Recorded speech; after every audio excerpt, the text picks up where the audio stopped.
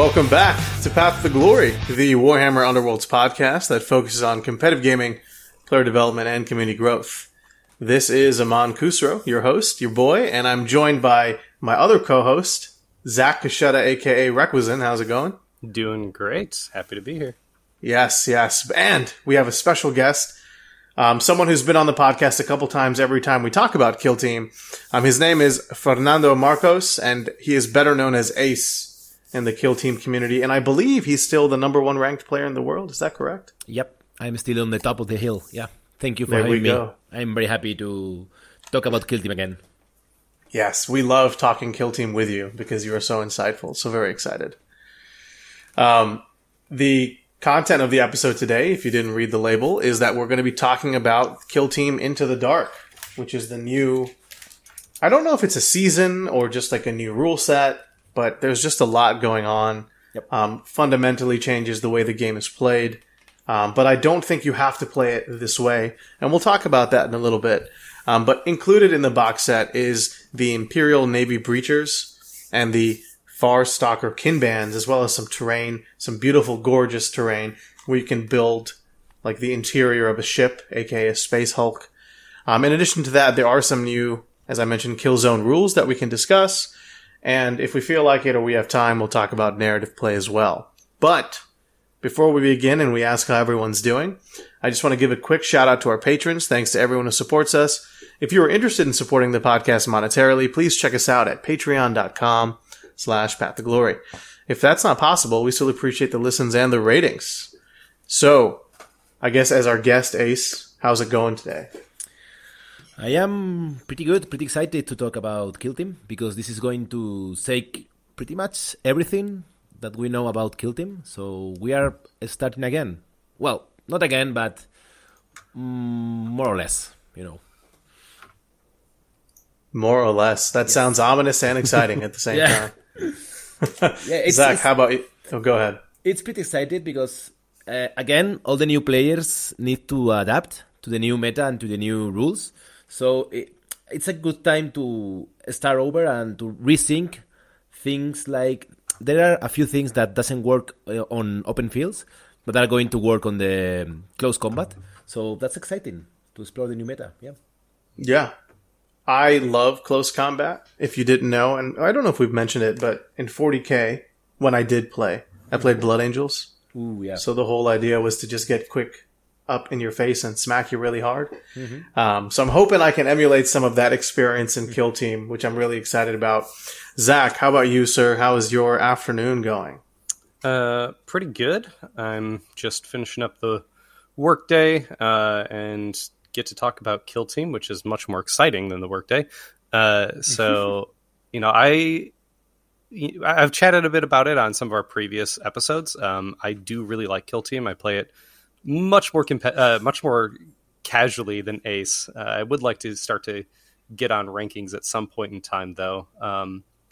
But I think this is going to be really exciting to talk about. I would like to echo a lot of those same sentiments. I think this is going to change things up. I like close quarters combat because my main team right now in Kill Team is Wormblade. So I really like shotguns and I like melee weapons. I also play demons out of the compendium when I want to play a compendium team. So I'm all in on close quarters stuff. So this is right up my alley. That's exciting. Wormblade is Gene Stealer Cults, correct? Yeah, it's the Gene Stealer specialist team. Awesome. Oh, that's going to come in the annual. Yep. Yeah. I had the white dwarf for it somewhere around here, but I'm glad to have it in a nicer print book. Yeah. Well, look, if Kill Team is something you want to get serious into, Ace would be a fine coach. I'm not volunteering him, but now that we're all friends, I'm sure you can practice with him on TTS or something like that. Sure. Yeah, of course. And if you happen to be near Spain, just give me a call. You are near Madrid, and I will play with you. So yeah. Well, next time I go to Europe, I'll convince my wife to give me a day off to play Kill Team. Sure. And if you're ever in the Chicagoland area, come in for a Adepticon or something. I'll buy you a drink. Sure. Yes. I would say the same, but there's no events in Houston. However, if you're ever at Nova, Adepticon, or LVO, I'll be there. Are you going to go back to LVO? Are you going to try to back-to-back champ of this I don't know. event? Maybe I'm pretty sure that I'm going to go to one tournament in the USA the next year, but I don't know yet where I'm going to go. But yeah, sure. Okay. Yeah, there's a lot of good ones here. Yeah. I'd like to travel to Europe for one at some point. My wife and I went to Great Britain for a vacation, and I'm mad I didn't get any games in a Warhammer World. But Okay. maybe next, we've always talked about taking a trip to like western parts of Europe. So maybe if there's an event going on that time. Sure. Yeah, that's Yeah. Yep. Very much doable. Okay, well, glad that everyone's doing well and is excited to talk about Kill Team. Actually, last question. Ace, I do this a lot where I'll try to change the topic and then I'm like, no, one more question. But what are you playing right now? Is that a secret or? What time? Oh no, that's not secret. We don't have secrets in Kill Team. I have been playing Hunter Clade, the Mechanicus. Mechanicus? Oh, really? Yeah, they got some nice boosts in the last data slate, if I remember correctly. Yeah, so I have been trying them, winning with them, and yeah, they are pretty nice right now. Yeah. Yeah. When in doubt, just play what Ace plays, guys. I'm going to say I have keep saying this when I came here, but it's still true that you can play whatever you want, and if you are a good player and if you want to improve, you are going to be just fine. So just play what you want, and you will be pretty much fine. Yeah. Okay. So obviously both of you are pretty familiar with Warhammer Underworlds. Ace, there's a pretty big community in Spain, in Madrid specifically. Zach, we do a podcast. So True. For those of our listeners who are tuning into this episode today who may have not played Kill Team or are coming from a Warhammer Underworlds background, what is one thing that you think they should think about when potentially jumping into the game? Like try to convince them on one particular topic that might make them attracted to specifically Into the Dark. And we don't have to get into too many spoilers, but I just want to see if there's maybe some interest that we can stir up here. So Ace, we'll start with you, then we'll go to Zach. Okay, if you are coming here from Warhammer 40k, you are getting shorter matches, which is pretty good. So you can have more games on a day. You are having faster games, and you are having like more decision making than Big Hammer. So and you can travel with a little cookie box, which is amazing.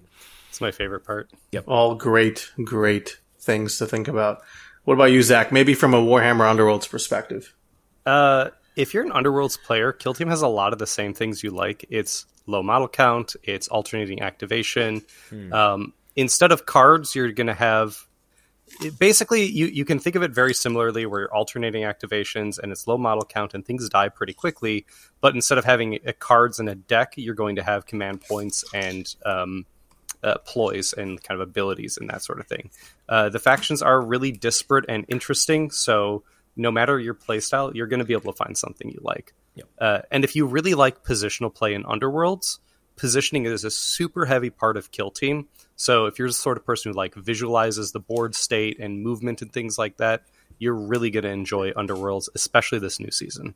Or Kill Team this new season. Yeah, and one more thing about Underworlds. You don't need to buy every box to play Kill Team. You are just fine with one team. I feel like that was a shot, Ace. I'm sorry. I'm trying to get into Underworld. I'm really sorry. I'm trying to get into Underworlds, and when someone explained to me that, well, you need to buy all these boxes, and I was like, oh my god, this is not going to happen. So when the Rivals Plus is the name, the new format, when that becomes the standard, I might jump into Underworlds, but not before that. Yeah, that's definitely a thing to take into consideration. I still think, if you're coming from 40k or AOS, a season of Underworlds is cheaper than a 40k army. Oh yeah, collecting wise. But if you're coming from like Warcry or Kill Team, it can be a little bit daunting. So, agreed. Yeah, but there's for Nova, the logo for Underworlds looks a little different, so they might announce a new season. Might be. And maybe, who knows, things might be packaged differently to make it more accessible for players. I don't know. But that could be awesome. Yeah. I'm just saying, Underworld's a great game. It's the Kill Team of AOS, right? Yeah, so. I tried it, and it was like a blast, like really, really good. But then again, this is this barrier that keeps me out from playing. So I will be really, really happy to if they eliminate that barrier, to be honest. Yeah, well, fingers crossed. Yeah. And so we'll forgive the shot that we took, but in the spirit of Kill Team, I guess it's fair. So look, everyone, we're here to talk about Kill Team Into the Dark. And for those of you who are not familiar, it's the new box set for Kill Team. Shout out to Games Workshop for sending us a free preview copy to talk about. And so the entire setting of this narrative is set on a Space Hulk. For those of you not familiar, it's just a giant ship that's been like traveling through space and the warp, and because it's so big, it has its own gravitational pull, and then things pull into it, and it gets bigger and bigger, and it doesn't make sense, but it makes sense in Warhammer. And so, this specific Space Hulk that we're playing in, that will one day be known as the Gallo Dark, is the size of a moon. Yep. It's formed from thousands of spacecraft, asteroids, comets, and meteors, and its story is long and mysterious. We're not going to get into the lore too much. It is a good read, though. I definitely think you should check it out. Depending on if you're psychically attuned or not, when you're walking through the Gallo Dark, you can feel its presence as if it's alive, which is very interesting. One of the cool things they mentioned on Warhammer Community was the fact that there's actually going to be a narrative with all the kill teams this year. So every box set is going to actually push the narrative of the Gallo Dark even more, and we're going to find out what's going on in it. Zach, I know you're into the lore. Ace, you're not big on the lore, are you? I'm not bad. Not so bad. Like, I know things, but I am not really a librarian. I know things. Every time I hear I know things, I think of that meme. You know, Yeah. Cool. Well, look, there's some really cool changes that happen in this book.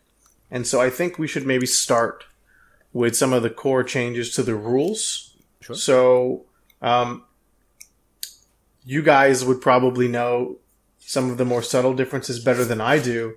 One of my favorite things is talking about like hatches and doors and how that's going to be change things up a little bit. But from a overall perspective, Ace, do you want to summarize the changes that are going to be happening to Into the Dark or through Into the Dark? Yeah, sure. Why not?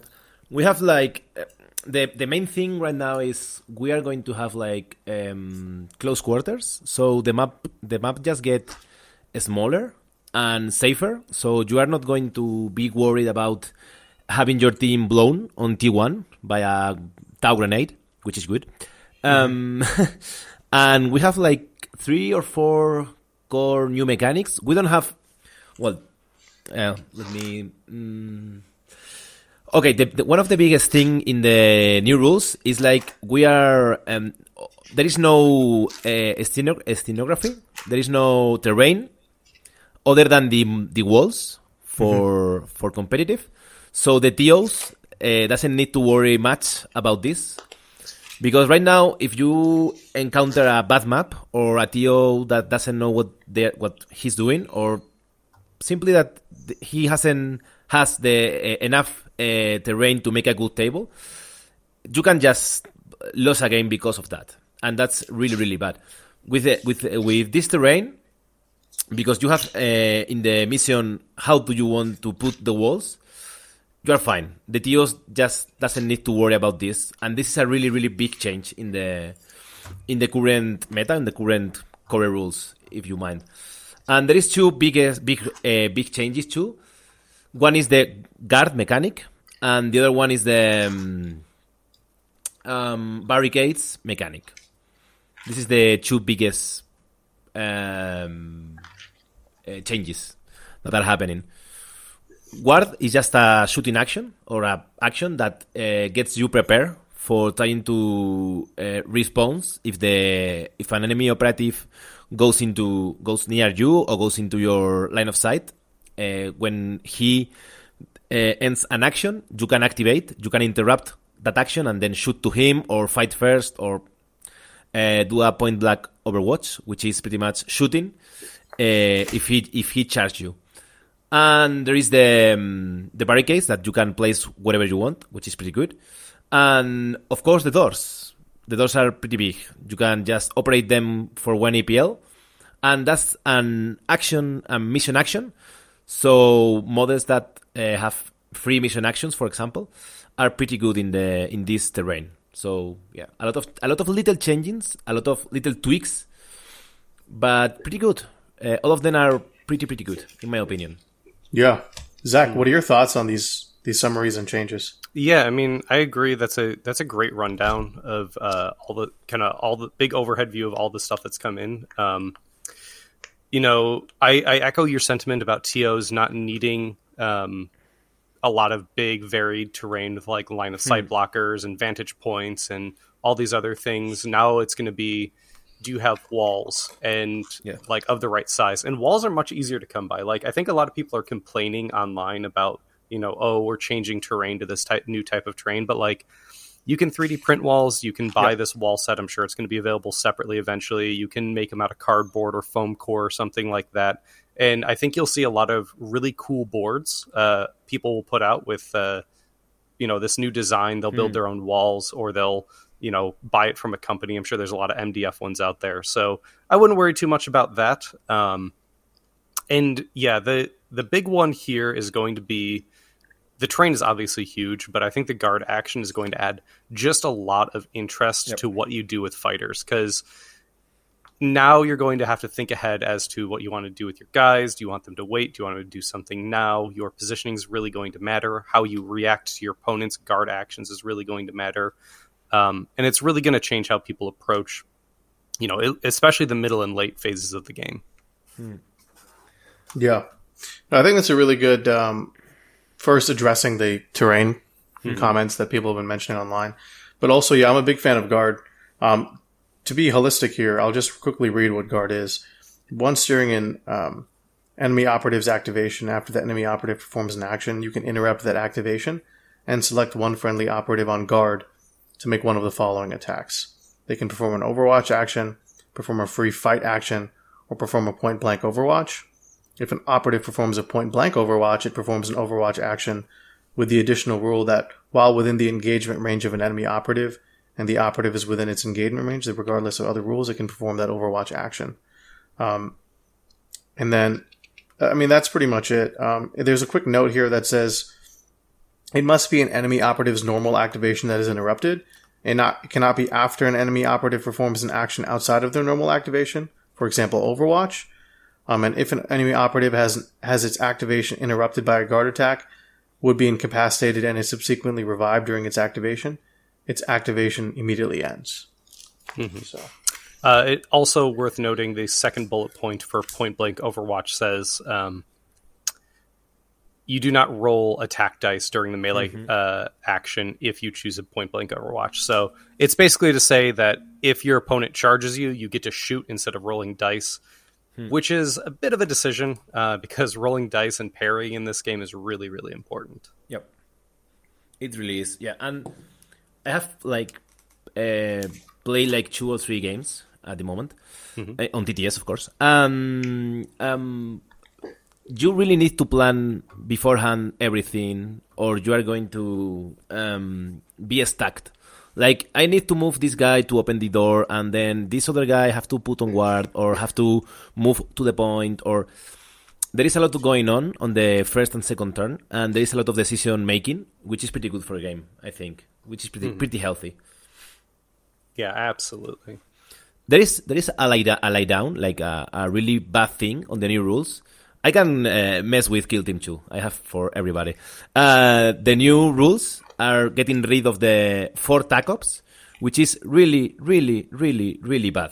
Like, you cannot score Vantage, you cannot score Seize Ground, you cannot score Hold the Line, and you cannot score... what is the other? Hold the Line, Sabotage. And Vantage, yeah.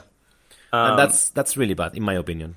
Yeah, it says that the note here says when using close quarter rules, if you would replace those, you can select a number of cards needed from another archetype your kill team has access to.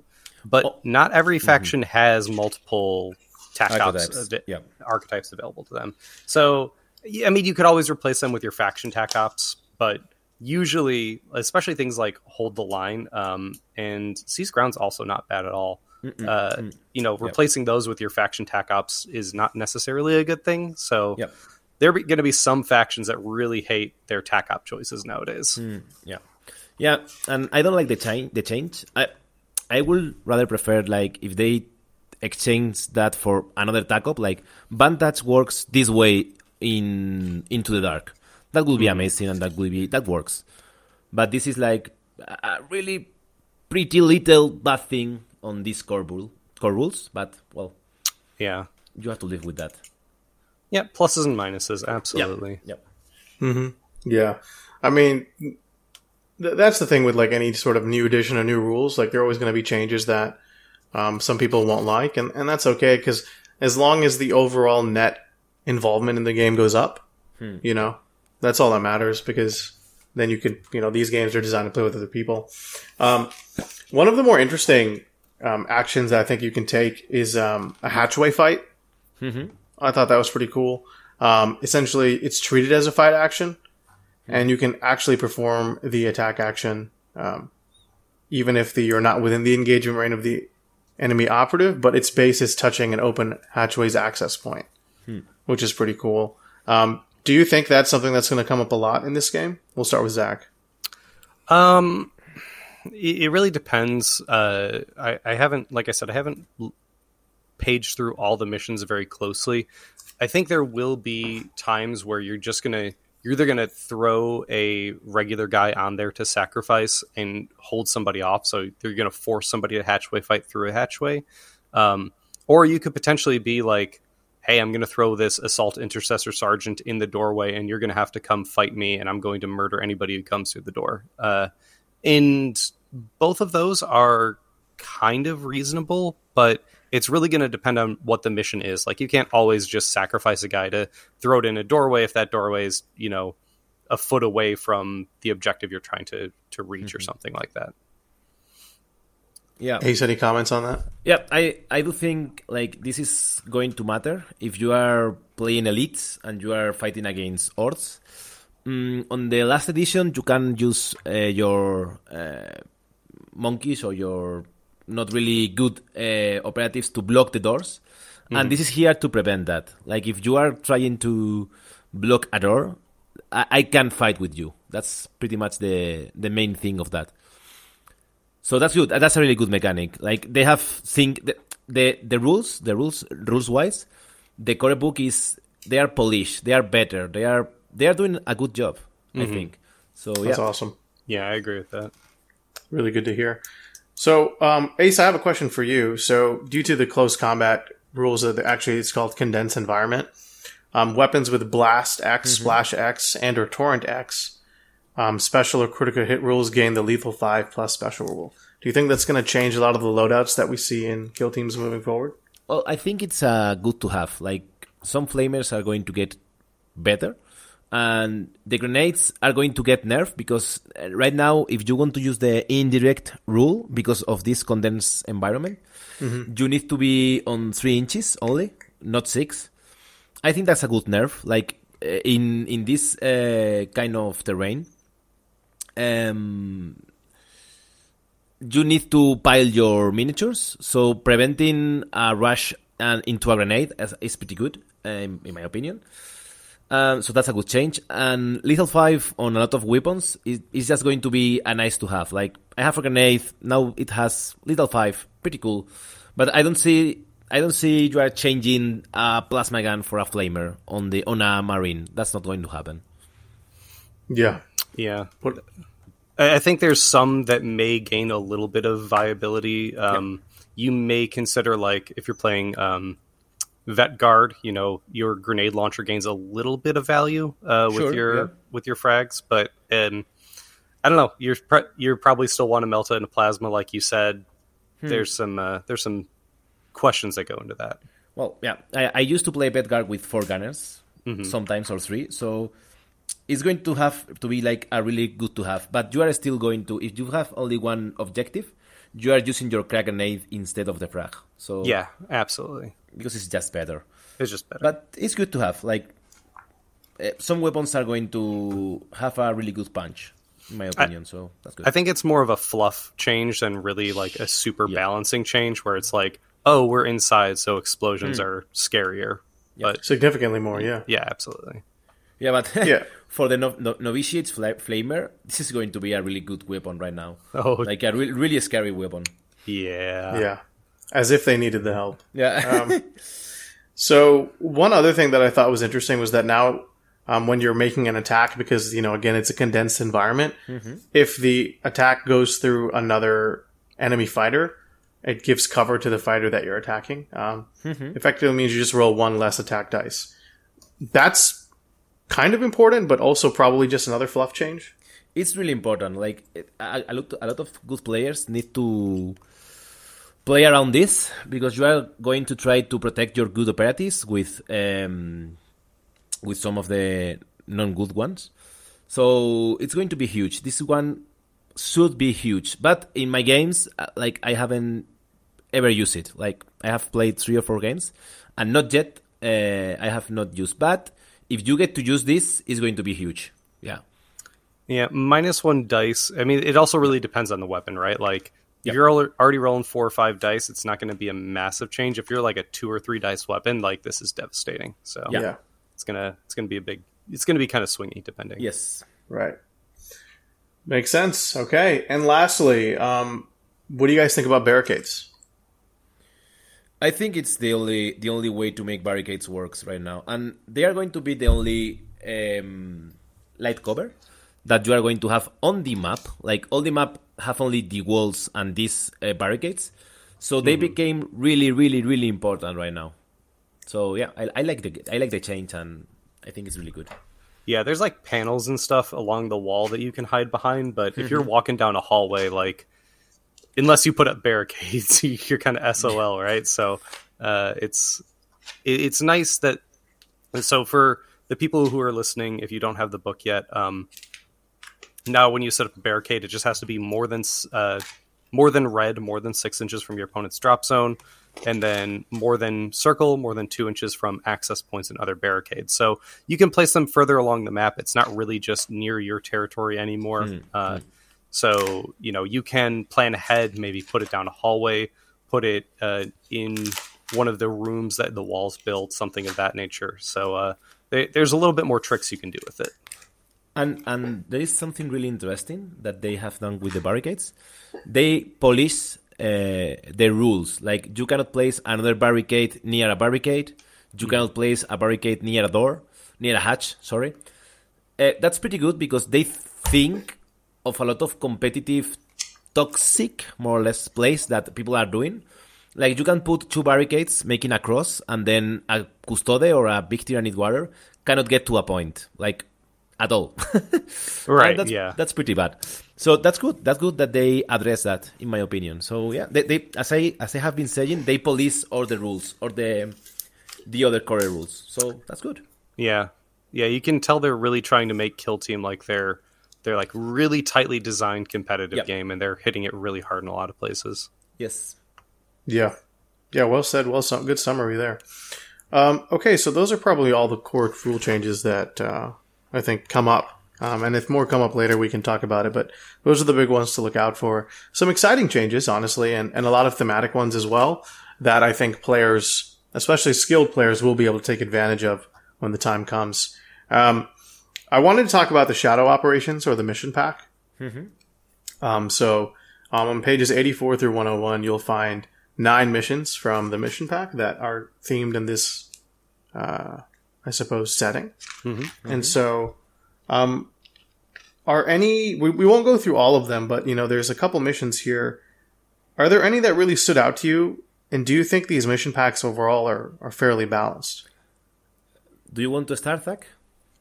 I haven't taken too close of a look. I do like that there's a variety of design. The one thing I will talk about is like the variety of design in the map layout, because unlike Octarius or any of these other previous kill zones, it's not just take turns setting up the train, or somebody set up the train beforehand type of thing.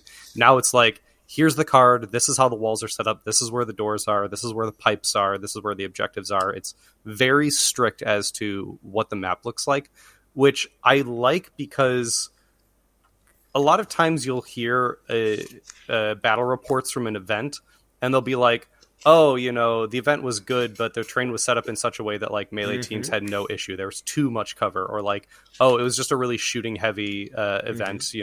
XYZ event had too much vantage points, and the vantage points were in deployment zone, so it was a problem. This, because it's perfectly symmetrical, because it tells you what it looks like you're never going to be caught off guard showing up to like a Las Vegas Open or an Adepticon and be like, wow, this terrain sucks. You're going to show up and be like, I know exactly what the walls are going to look like, and I think that's a very good addition to the game. Yeah. I have been looking at the missions for a little, and there is one mission that we might even ban. Like, this is not going to be playing in the competitive scene. So there is one mission where you are going to try to get a relic or something of the kind. And on a 6+, you are just trying to manipulate the objectives. And on a 6+, you just undercover this relic. And then if you get in your hands at the end of the game, you just win like 6 points or something, like a really big amount of points. Which one is that? Is that Pursue and Secure? Don't know. Let me take a look. Sorry. It's okay. No, it's okay. That one is the one where you can pass the objective. No, the one with the competitive one is like 2.3, I think. But I can take a look. Maze Breakout. I can take a look in a sec. Don't worry. Yeah. It's not Power Overload. It's like... Where is this? It's all about a relic. Like, you undercover a relic on a 6+, and if you do that, then... Oh, it's Pursue and Secure. Yeah. If a friendly operative controls the objective marker, you score 6 VPs. Yeah. Yeah, I think that's the one, yeah. With the courier in it. Yeah, that's really, like, really, really bad. Because you are depending on a dice, which is really bad. And you are depending on... If someone get lucky on his first roll, you are going to have to chase all the way down to try to kill that model and then take the objective. And that's pretty bad. Like, that is going to be a really, really bad thing to do. So we are, I don't know, not yet. I haven't speak to the TOs, but maybe it gets banned. Like, it's really bad for competitive play, in my opinion. So that's fair, and I think we'll learn as we go along which of these missions are better or worse. Yeah. And the interesting thing about like missions that can be initially jarring, especially on paper, is that it takes time to figure them out. And so there could be a scenario in which this maybe isn't that big of a deal. Or it is, like obviously, we're under embargo, so we can't discuss anything until after the embargo date. But once the greater community is aware of what these missions look like, I think there'll be some theory crafting. And then if it doesn't get solved within the first month, then yeah, maybe you can ban it. But for clarity, the mission is mission 2.3, mysterious signature. Yeah, yes, that's the one. Yeah. There's 6 objectives on the board. You have to roll a dice on a 6. When you go to an objective, you have to roll a dice on a 6.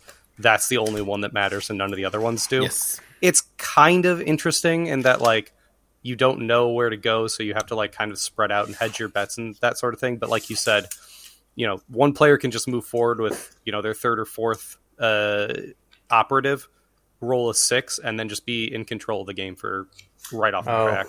So, dude, yeah, I was looking at the thematic missions. Oh yeah, the shadow operations. Oh yeah, not the critical operations. Yeah, the shadow missions in this look pretty nice too. I mean, yeah, cool they look maps pretty and nice. stuff. I have read them and they look pretty fun, which is like the shadow operations should be fun, and that's the only thing that matters. Yeah. That's cool. Is there any other missions that stood out to you guys? Well, all the others are like the missions for the open field. We have Alutan Sabbats, we have Seize Ground, but they get adapted to the new times, and they get better. Like, they police the game, they refine the game. So all of them remember the ones that you are used to, but they have a little tweak here and there that makes them a little bit enjoyable, a little bit more enjoyable. So I think they have done a really good job with this, in my opinion. Yeah. I think the only one that jumps out to me is on Mission 2.1. This is Junction Assault. This is one that has a big open room and some really long hallways. A lot of the other ones have a lot of very small rooms and a lot of walls, like even breaking line of sight to the point where you can't see your opponent's drop zone right off the bat. This is one of the few ones where you can start shooting on round one. Yeah. So I think it might be a good one to mix in just because, like, you know, you don't want people to get too used to having a really, really safe round one, and this will kind of mix it up for them. So there's some mix-ups here. Yep, that's good. Yep. Yeah, sounds like they did a really good job, which is exciting. Yep. Cool. Well, let's talk about why we're all actually here. The kill teams, which is, I think, very exciting. So, in this box set, we've got the Imperial Navy Breachers and the Farstalker Kinbands, which are a group of Kroot warriors who, as their name implies, kind of like travel the universe and look for stuff to eat and survive and learn. So, in this example, the Imperial Navy, they are the sword of the Emperor and the shield of the Imperium. And the Imperial Navy controls millions of heavily armed and armored voidcraft for both interplanetary and interstellar operations. It's a truly gargantuan organization, and its duty is to protect mankind's world, which can be both dangerous and never-ending. And so in this example, or in this team rather, we're going to have a group of like normal, regular, generic humans who are looking to board foreign ships and space hulks and whatever, and meteors, and not die, but also kill whatever they need to kill and retrieve whatever technology or relics or whatever they need to collect here. So let's talk about this gang of really cool, generic-looking humans with some really cool-looking weapons. I guess Ace and Zach, we can take turns going through every single fighter like we usually do, but I think over here, one thing that I want to talk about at the forefront is the kill team archetypes. So security and seek and destroy. What do we think about that? Well, for the that's for the Navy, isn't it? Yes. Yeah. The Imperial Navy Breachers. Security is pretty good in open space, and seek and destroy I think is going to be the best on the close quarters, just because they don't get removed any of the TAC ops, and security gets pretty nerf, like pretty hard nerf. So I think it's good that they have both of them. I think they are going to be just fine, in my opinion. Yeah, they've got enough good shooting that, like, if you look in Seek and Destroy, Headhunter's viable, potentially viable depending on your matchup. Execution's definitely viable. Route is viable. Route is definitely viable. I think you could probably do Deadly Marksman. You have enough like gunners, but they're kind of squishy, so I don't know how if you might go for that or not. And the problem with Deadly Marksman is like you need to you only have like one threat, one long range threat, the plasma. Yeah. And other than that, you have nothing. So if you get Deadly Marksman, the plasma needs to be like a really mobile unit. So that's a not really good, in my opinion, tackle for you, I think. Yeah, but they also have... Oh, go ahead. You don't have a sniper, which is pretty good for the Deadly Marksman. Yeah, that's true. But they also have some faction tac ops that are good that you'll be mixing in there. Yes. Okay. Well, Seek and Destroy, pretty good. So when building a Imperial Navy Breach kill team, you can have one Sergeant at Arms, who is the leader. You can have in-level Imperial Navy Breacher operatives, and there's a whole list. And you can include up to 2 gunner operatives. And then other than the armsman and the gunner operative, your team can also include each of the operatives above only once, which, we'll go through all of them in a moment. And you can only include a Navis Geist Skull operative if it includes a Navis Void Jammer operative. And you can only include a CAT unit, which is the little rolling robot machine thingy, if you have a Navis Surveyor operative. So just a couple stipulations there. But before we get into the fighters, let's talk about their TAC ops. So they've got Storm Target into the Breach and Counteract. Ace, which one is your favorite and why? The name is Breach and what is the name of the Into the TAC Breach? Ops? Into the Breach, yeah. That's sorry, you are talking TAC Ops or Tactical Ploys? Yeah, we're talking Tech Ops right now. Tac Ops. So yeah, I think it's Into the Breach my favorite. I think it's going to be the best of the three of them. Really. That's just get near your opponent's kill zone edge. Oh, sorry. Yeah, it's counteract. Yeah, counteract is the one that allows you to use your thing, which is breach and clear. That's why I'm mistaken. And if you kill one model with your first activation, and then with the other activation you kill a model or control a point, you get 1 point. I think this is going to be your bread and butter. Like you want this TAC Op in your deck every time. Like it doesn't matter what you're facing. It doesn't matter anything. You are just getting this TAC Op in. Yeah, I agree. That's a huge one. Just because breach and clear. We'll talk about breach and clear in a second. But it is a really, really powerful ability, and just getting bonus victory points for using it because you're going to be using it. Like, yeah. I mean, it's great. Yeah, I think it's the best one. Yeah, for sure. And the other one that is not really bad is a Storm Target. It really depends on the points distribution. You need to you let your opponent to mark an objective, and if you control that objective for one time, you get 1 point, and if you control that in the end of the battle, you get the other point. That's really interesting because you can score the 2 points on the last turn. Like, if you get to control on the last turn, you get both of the points, which is pretty good. But yeah, the downside of this is like your opponent is going to choose the hardest one.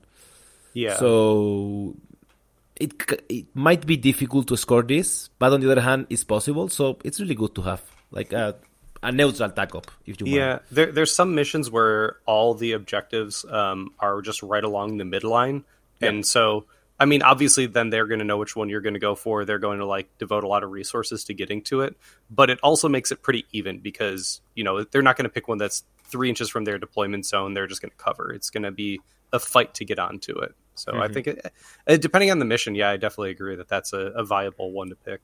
Yeah, sure. Yeah, makes sense. Okay. Well, let's talk about the abilities now. So you mentioned both of you breach and clear. Why don't we talk about breach and clear?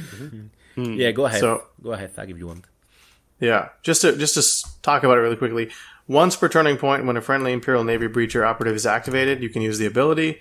Select one other ready friendly Imperial Navy Breacher operative visible to, and within 4? Blue square is 3. 3 of that operative that is eligible to be activated until the end of the turning point. Those operatives are treated as having a group activation characteristic of 2. When the first operative's activation ends, you must select the second operative to fulfill the group activation requirements. I mean, handing out GA2 on good units is really powerful. I mean, you can double up your gunners. You can fire a plasma and then a melta right after another. You can do things with like special abilities. Your leader has this is not one that your leader has a cool thing on. No. But I mean, just being able to back-to-back stuff that your opponent doesn't necessarily expect, like your hatch cutter can cut through walls, so you can like hatch cutter send somebody through, or you can like do a surveyor, which allows you to do extra actions with your cat unit. So like your surveyor can go do stuff with a cat and do like mission or like positioning stuff with that, and then you can just go with another guy, so you're not like, you don't have like a dead turn. There's a lot of things you can do when your opponent doesn't expect you to go back to back. Being able to double up fighters is a big reason that, like, for instance, Tau was really good, or is really good. Pathfinders, that is. And this is not as strong as that ploy that Pathfinders have, but it's kind of in the same vein where it's like, oh, you think you're going to be able to take one dude shooting or like one guy's ability or one guy's charge or something? Well, I'm going to hit you with 2. And I don't know if you can survive 2. So that's like, it's a really, really powerful ability. Yeah. And there is a lot of synergies on the team. You can use your demolition guy and your skull, so you can send your skull up ahead and then detonate with the demolition. And your opponent have like no reaction to that. So there is a lot of tricks and there is a lot of things going on with this faction that you need to explore, that you need to be prepared to use it. And if you are able to use that, they are going to sign like in a good player hands. This ability is like really, really good. Mm-hmm. Yeah, right on. What about Void Armor? Well, Void Armor is nice to have. You get to reroll if you get blasted or hit with a flamer, and you are immune to the splash rule. So it's just a good thing to have. Like, it's nothing too powerful. It's not going to break the game, but it's good. Like, okay, you have this. Good, pretty good. Yep. Yeah. Splash isn't like everywhere. Blast is relatively common, but yeah, it'll come up, and when it comes up, you'll be happy for it. Yep. Pretty much, yep. Roger that. Okay, so let's jump to our strategic ploys here. So we've got 4 attack order, defense order, close assault, and brace for counterattack. In the interest of time, I'm going to ask both of you to pick one to talk about, and so we'll start with Zach. I'm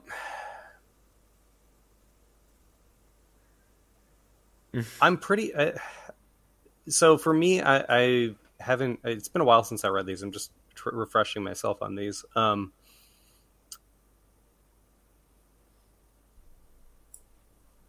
So close assault is a solid one. This is one I could see using. This is each time a operative fights in so it's a 1 CP. It's strategic, so you use it at the start of the turn. When you shoot or fight somebody within 3 inches of you, if you get 2 or more successful hits, you just turn a failed hit into a hit as well.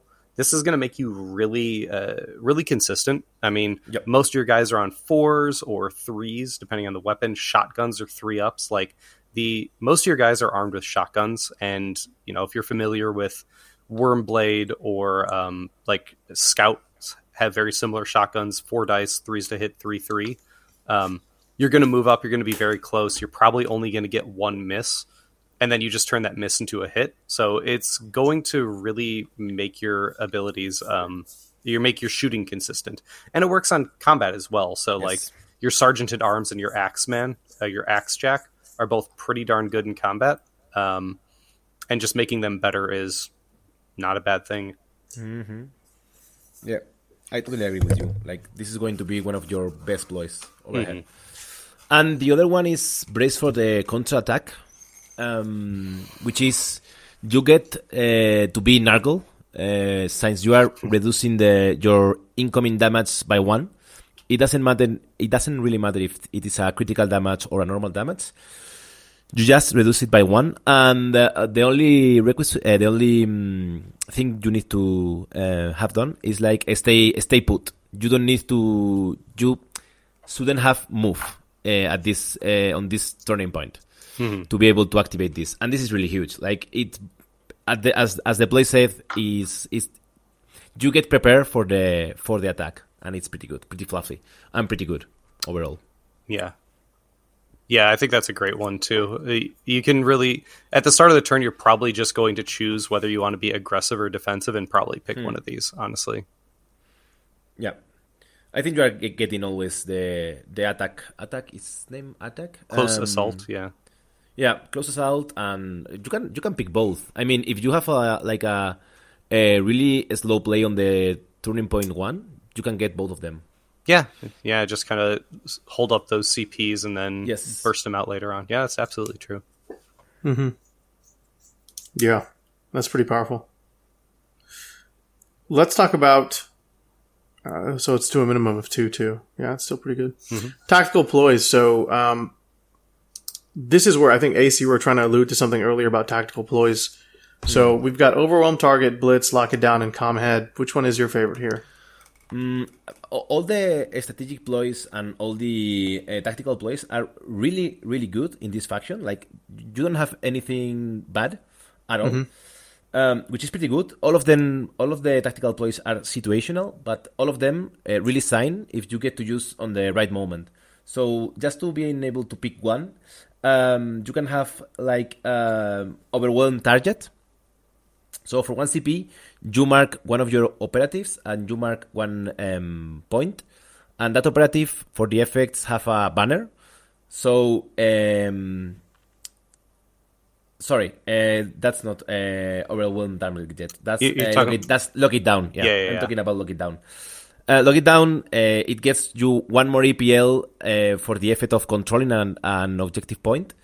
And that's really, really, really huge. On the later turns, you can maybe charge someone with one of your guys, use this, and then you are controlling that point. So point-wise, it's pretty good. It's really, really good. Really nice to have. Mm-hmm. Yeah, and for me, I really like Overwhelm Target. This is when you use Breach and Clear, one of those breachers gets +1 to their APL. I mean, you're going to use Breach and Clear every single turn, and you're going to use it in really powerful situations, and then just getting a straight +1 APL for 1 CP. I mean, +1 APL for 1 CP is already good, and then you use it on top of Breach and Clear. So it's like, it's a solid little tactical ploy. Yeah, that's a really cool one. More damage is nice. Mm-hmm. Okay. So we're going to talk about some of the fighters now. If you're interested in taking a look at some of the other ones, I guess we can... Well, you said they were all good, right? So let's just talk about Blitz and Lock It Down. Or you already did Lock It Down, Calm Head. Mm-hmm. So if you just want to quickly summarize Calm Head, Zach. Sure. So basically this is 1 CP. You use it when one of your fighters is activated. And you just ignore any modifiers to movement, ballistic skill, weapon skill for the duration. Being injured, you're pretty low model count. Being injured does nerf some of your stats. There's plenty of abilities out there that people can use that will reduce ballistic skill or weapon skill, debuffs on fighters or debuffs on ploys or something. Just being able to negate that, turn your gunner into full ballistic skill for a turn when they're injured, get it an important fighter, have full movement speed when they're injured, negate an enemy's debuff. Like, those are all really, really important things. And it's probably even worth keeping a CP in your back pocket just in case you need, your plasma gun to fire at full ballistic skill and it's taken a wound or something like that. So, it's a pretty top tier tactical ploy. Mm-hmm. As I said, it's like really situational, but really good. If you're on the right place. Yeah. I can definitely see a moment where like I really need this attack to hit for my game plan to succeed. Yeah. And then you're able to kind of give it the best opportunity to do so, which is really nice. Yeah. And then Blitz, Ace, you want to end us off with Blitz? Sure. Blitz is tactical. You use it, and if this is your first operative you activate, you get to retain an attack as a critical hit without rolling it.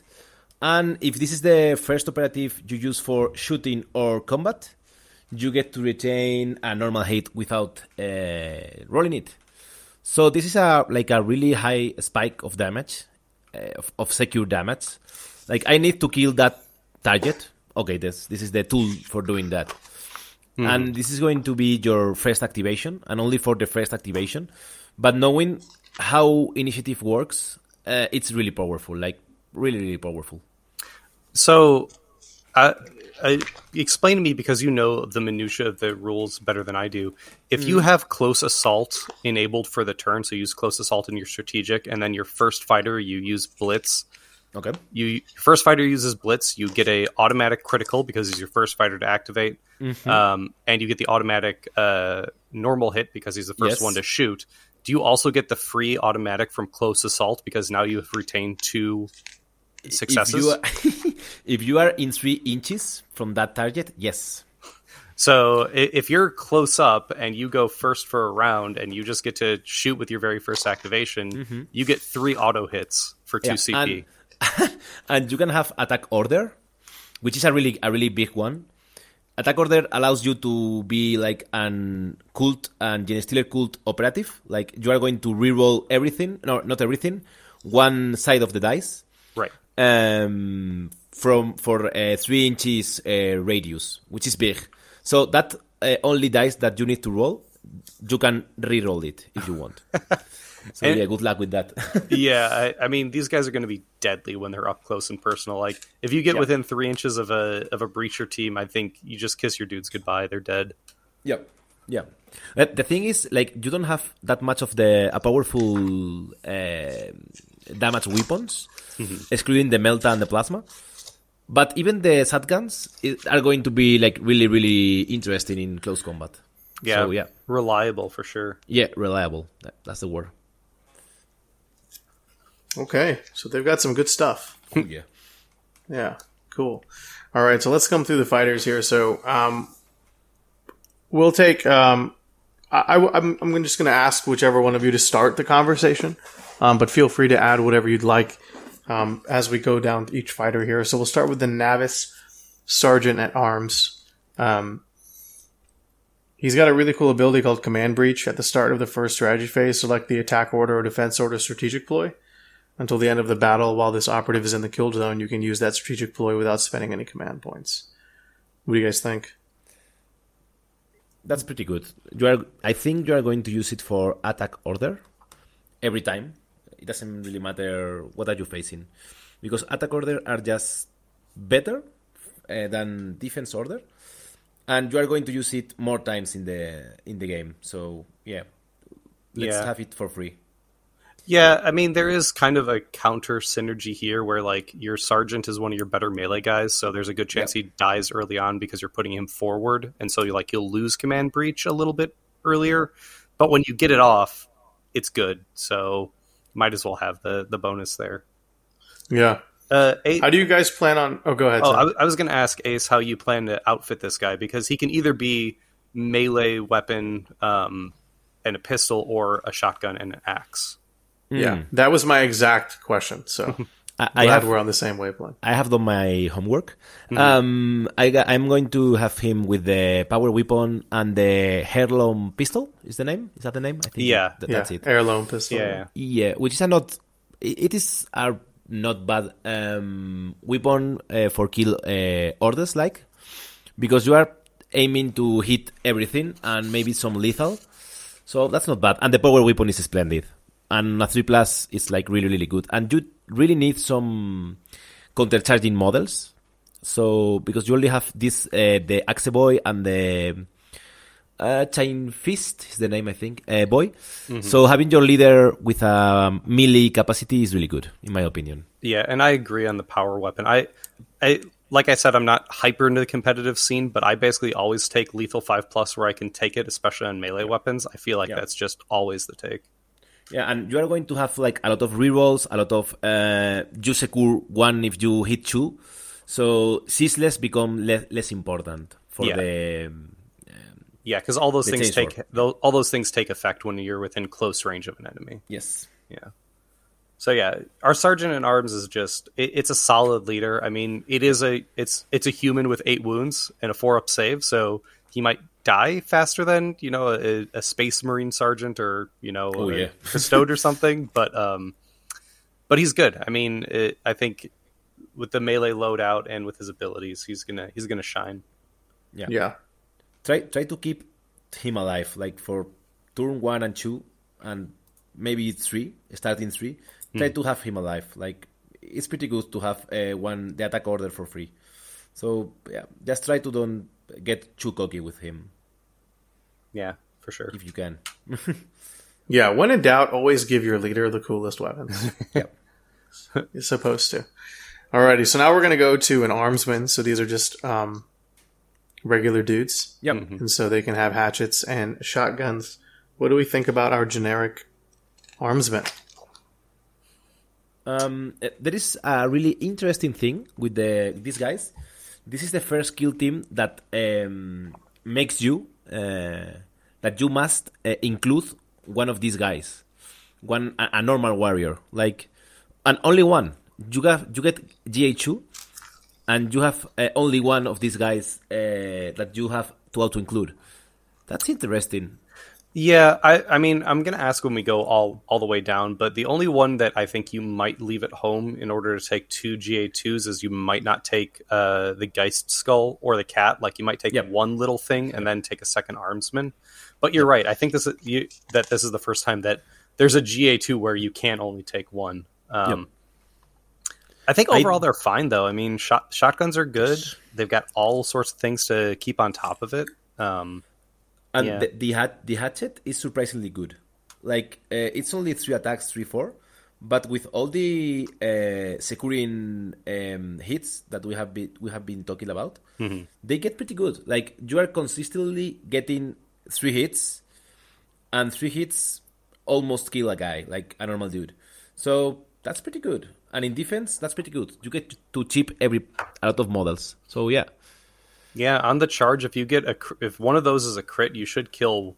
Yep. I mean, a lot of stuff is 7 wounds, punch and stuff with no issue. Yeah. I really like the miniature on this guy too. He's like cocking the shotgun, and so the bullet is like on its way out of the shell or the magazine. It's pretty cool. Yeah, these are great little minis. Yep. Yeah. Okay. Very interesting that you must include a generic fellow, but I like it. Do you maybe think it's because they're trying to respond to criticism that sometimes you need 2 boxes to build everything? I do think that you still need 2 boxes. Really? Yeah, you are going to need some normal dudes. As Stack said, there is going to be times that you need to include more normal guys. So yeah. Is that when you're not playing Into the Dark, or well, maybe even in Into the Dark, when you are playing certain matchups, you want a normal dude rather than the cat or rather than the skull. Maybe I don't know. I haven't been. I need to test it a lot more. But yeah, that's definitely true. Because out of the box, it's a little bit like Commandos, where you can build every specialist directly out of the box, but you won't get your regular mooks. And unlike Commandos, like you said, you actually do want to take your regular mooks a good amount of the time. So yes. Yeah, I can see you wanting to get a second box of these. I'm sure you could also just kit bash from something else. I mean, oh yeah, there's a lot of good Imperial dudes with body armor if you have old Inquisition stuff, or if you have the new. Yeah. If they're bringing back Euclidean Star Striders. I mean, you could probably just use the Voidsman from that with no issue as well. Yeah, that's actually, I think, why they brought them back. Oh, so you can mix and match. So you can't mix and match. Yeah, interesting. Because technically, it's a miniature from another kill team. I'm sure most people won't mind, but I don't think anyone will care. I don't care. We don't care. I do think this normal dude include. There is 2 theories for me. Maybe they get a buff in the last second. So just take a normal dude and go on. And the other thing is, like, even if you get if you don't take the cat and you get a normal dude, you don't get to activate one more. Like with this GA2, your number of activations stays the same, like 12. So maybe it's a balance issue. I don't know. Just for the fun of speculating. Yeah, that's fair. Yeah, very interesting. Okay.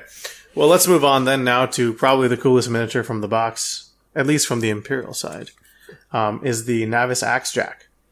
So this dude's got a giant axe. This dude can do some really cool things here. Ace, you sound excited. Let's start with you. He's pretty good.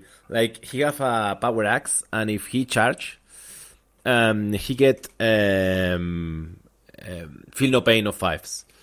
And that's like, and if he charges, he gets rip chew, which is not the best of the skills of the book, but it's not bad. But the feel no pain really is good. Like, it's really, really good. And you don't have that much of combat models, so having this guy to countercharge is pretty good in your team. So yeah.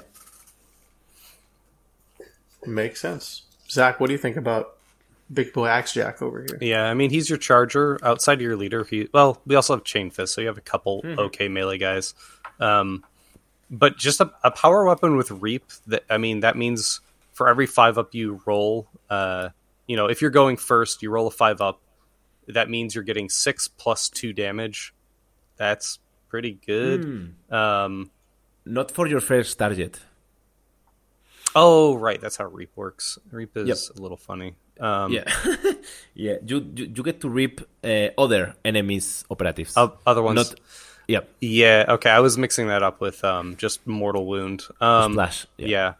So I guess it's going to be tight confines, so you might get it off. But I mean, like I said before, power weapons are just good. So he's Yep. it doesn't matter. He's good. He's a good guy. Yep. He's very good. Okay, let's go to the Navis CAT unit. Also stands for Cyber Altered Task Unit. It's a reconnaissance vehicle. What do we think about this? Now, you can't take a CAT unit unless you take, and that fighter is a Surveyor. Yep. So we'll talk about the Surveyor and the CAT unit together. So why don't we start with Zach this time? So the CAT unit is a little bit like, if you want to draw a comparison, he's kind of like the Imperial version of the Grot Commando, where he doesn't really do much. This guy can't even fight, unlike the Grot Commando. But he's just going to kind of like, he gets extra movement, so he gets a free dash at the beginning.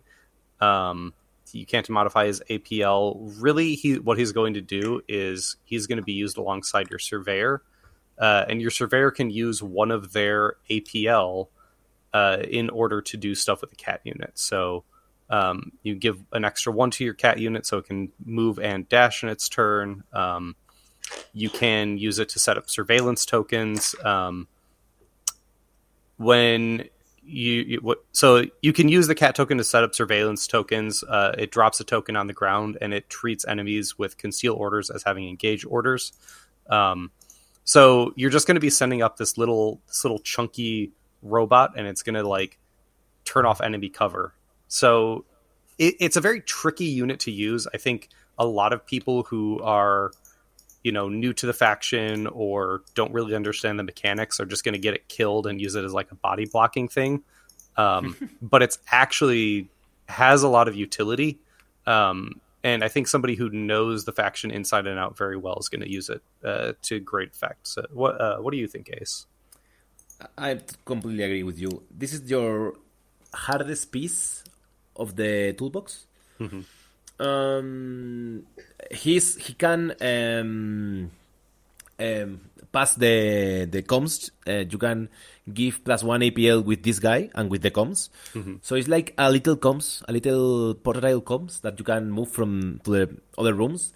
He can move up to 8, which is really good. And the other thing is like he's like a portile vantage.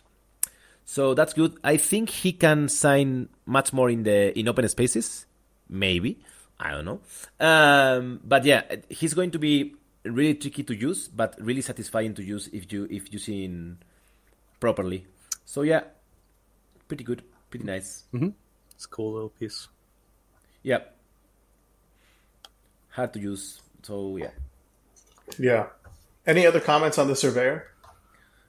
He's your normal comms guy. Like he can use a +1 APL. He have a shotgun, and he have the axe, the little axe, the hatchet.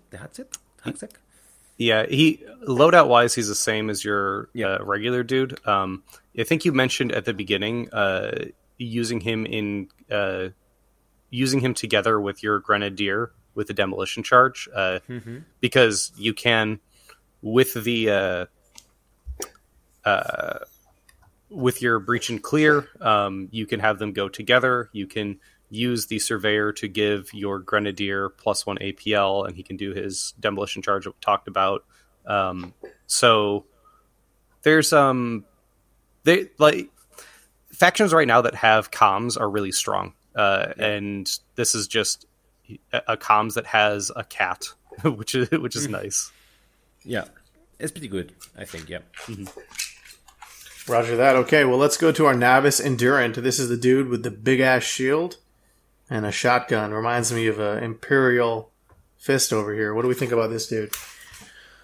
Let's start with... Who started last? I think Zach did. So, Ace, you can go up. I think he's brilliant. He have 10 guns. He only moved 4.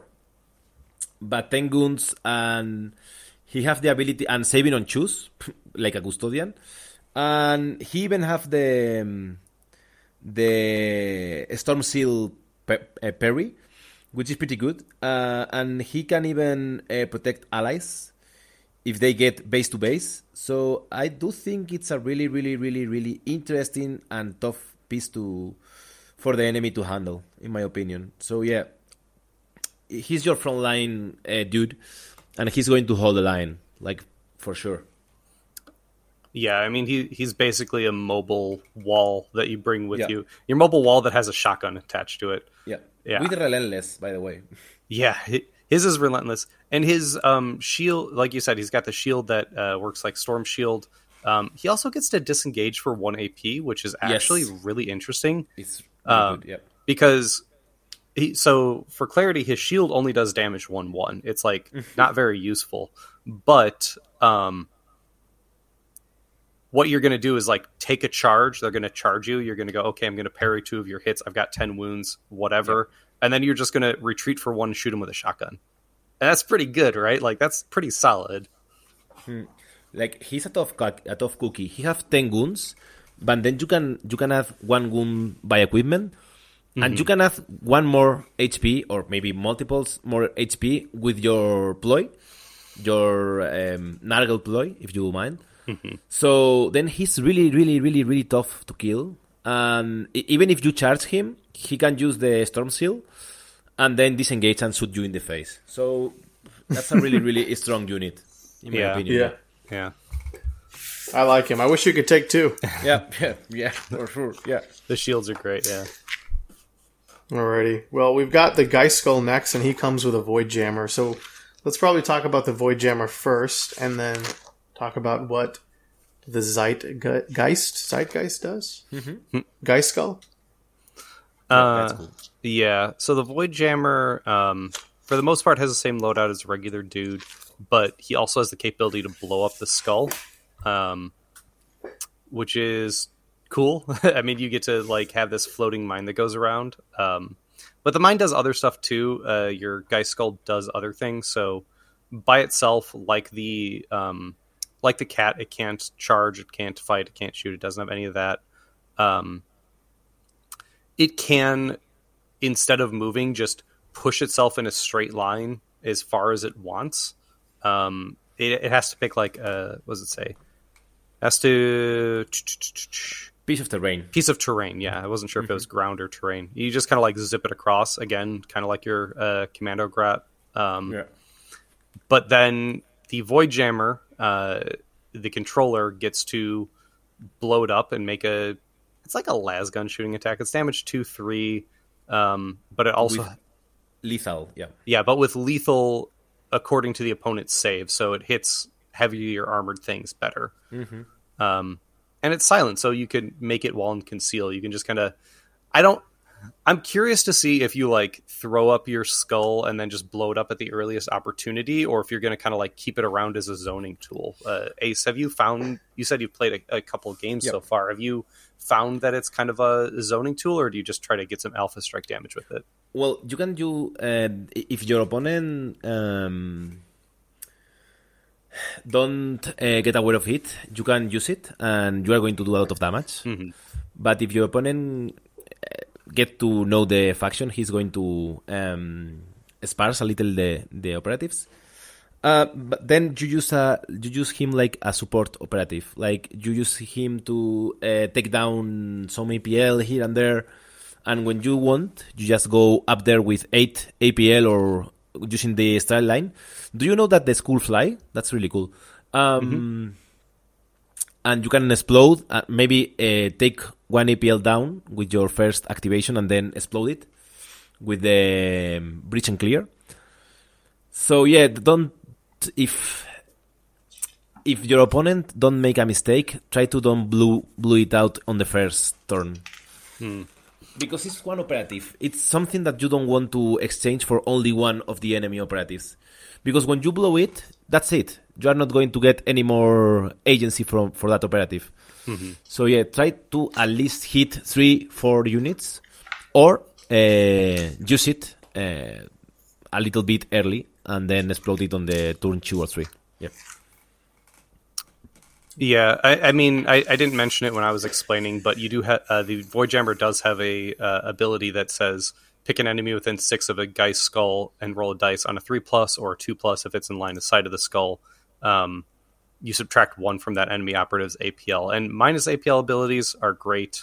So yeah, there's a lot you can do with this guy. And I do think that he can fall back for 1 APL. The skull. Yeah. Well, it can't. Oh yeah, it does fall back can't- for a one less action point to a minimum of one So- AP. Yeah. Yes, there it is. So you can remove one APL from a scary unit that you want you know that is going to charge you, and even if he charges you and you get into engagement range, you can then fall back 8 inches and explode. So that's pretty funny and pretty good. Yeah. Yeah. Absolutely. Right on. Well, let's jump to our Grenadier. Every kill team has a Grenadier. Why is this one so good? Okay, do you want to start, Zach? No, you can go ahead on this one. Okay. He's a grenadier. He has 2 of each grenades, which is good. 2 cracks and 2 frags, and he get one special grenade, which is like a mix of the crack and the frag. Because it gets blast 2, and it gets damage for 6 with AP1. So that's a really good grenade, but it only has like 4 inches of range. So that's the biggest blast grenade, I think. Well, you have the dynamite, more or less. Yeah, but with only using one APL, I think is the biggest one. So yeah, that's a really, really big as good grenade. So try to use it as much as you can. And yeah, it's a grenadier. It's a really good model. Always use it. Always get in the kill team. Why not? Yeah. And he also have a shotgun, even if you need to use it. So yeah. Yeah, I mean, we all know how good grenadiers are so good that they had to nerf grenades in general. Yep. So, yep, having a grenadier on your team is just everything you want. Okay. Well, let's jump to gunners then. So you can take 2 gunners in your kill team. And based on our previous conversations, I feel like, Ace, you've always told me plasma guns are good and melta guns are good. Mm-hmm. Is that the 2 that you're going for here with the Navis gunner? Well, against elites for sure, but sometimes you do want the long range. You're going to take the plasma every time, but the long range, you might need to take the heavy last volley gun. Only because it is a good weapon to kill hordes, and you don't need that much of APL.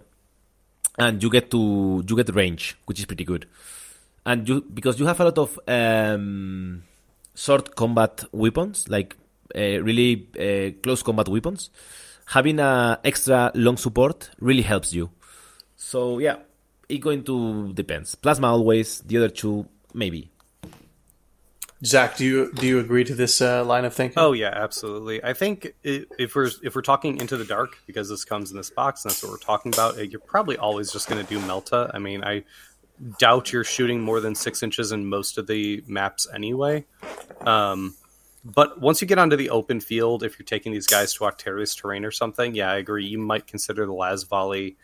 It's equivalent to like a... What's it kind of equivalent to? It's kind of equivalent to the Hotshot Las Volley. The heavy stubber. The heavy stubber. It's pretty. Actually, I think it is very close to the heavy stubber. Yeah, I mean, it looks pretty cool. It looks kind of like a heavy stubber too. Yeah, it's not a bad gun by any means. Fusillade and Relentless, good keywords to have. But just Meltagun, Plasma Gun are so good, it's hard to compete with that. Yeah. I think both are useful, at the right moments. Yeah. I think I'm definitely going Meltagun, just because like everyone here plays Chaos Space Marines. So. Oh yeah, they're going to come towards you anyway. Yeah, I might just magnetize it, so you can go for either or. But anywho, let's go to our hatch cutter, which I will have to criticize on the miniatures here. If you're going to be like in the void and you're not sure if there's oxygen or not, I don't know why you'd expose the top part of your head to space, the vacuum of space. But it's Warhammer because it's cool. Yeah. Always wear a helmet; it saves lives. Yeah. Okay, so hatch cutter, Zach. What are your thoughts here? There's a few things. This really has a lot of interaction with Into the Breach specifically. Though I suppose you can use it on regular terrain as well. I think the big one here, so it has Hatch Cutter, which is to say that you're easier at opening doors than everybody else. Sure, makes sense.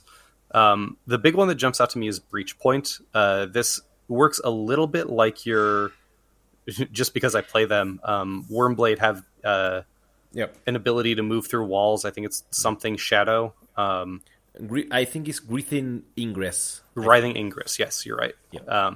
Writhing Ingress, which allows you to like put a hole in a wall that only Wormblade could use. This is kind of the same thing where you walk up to a wall and cut a hole in it, and then your buddies can walk through that wall as if there was a door.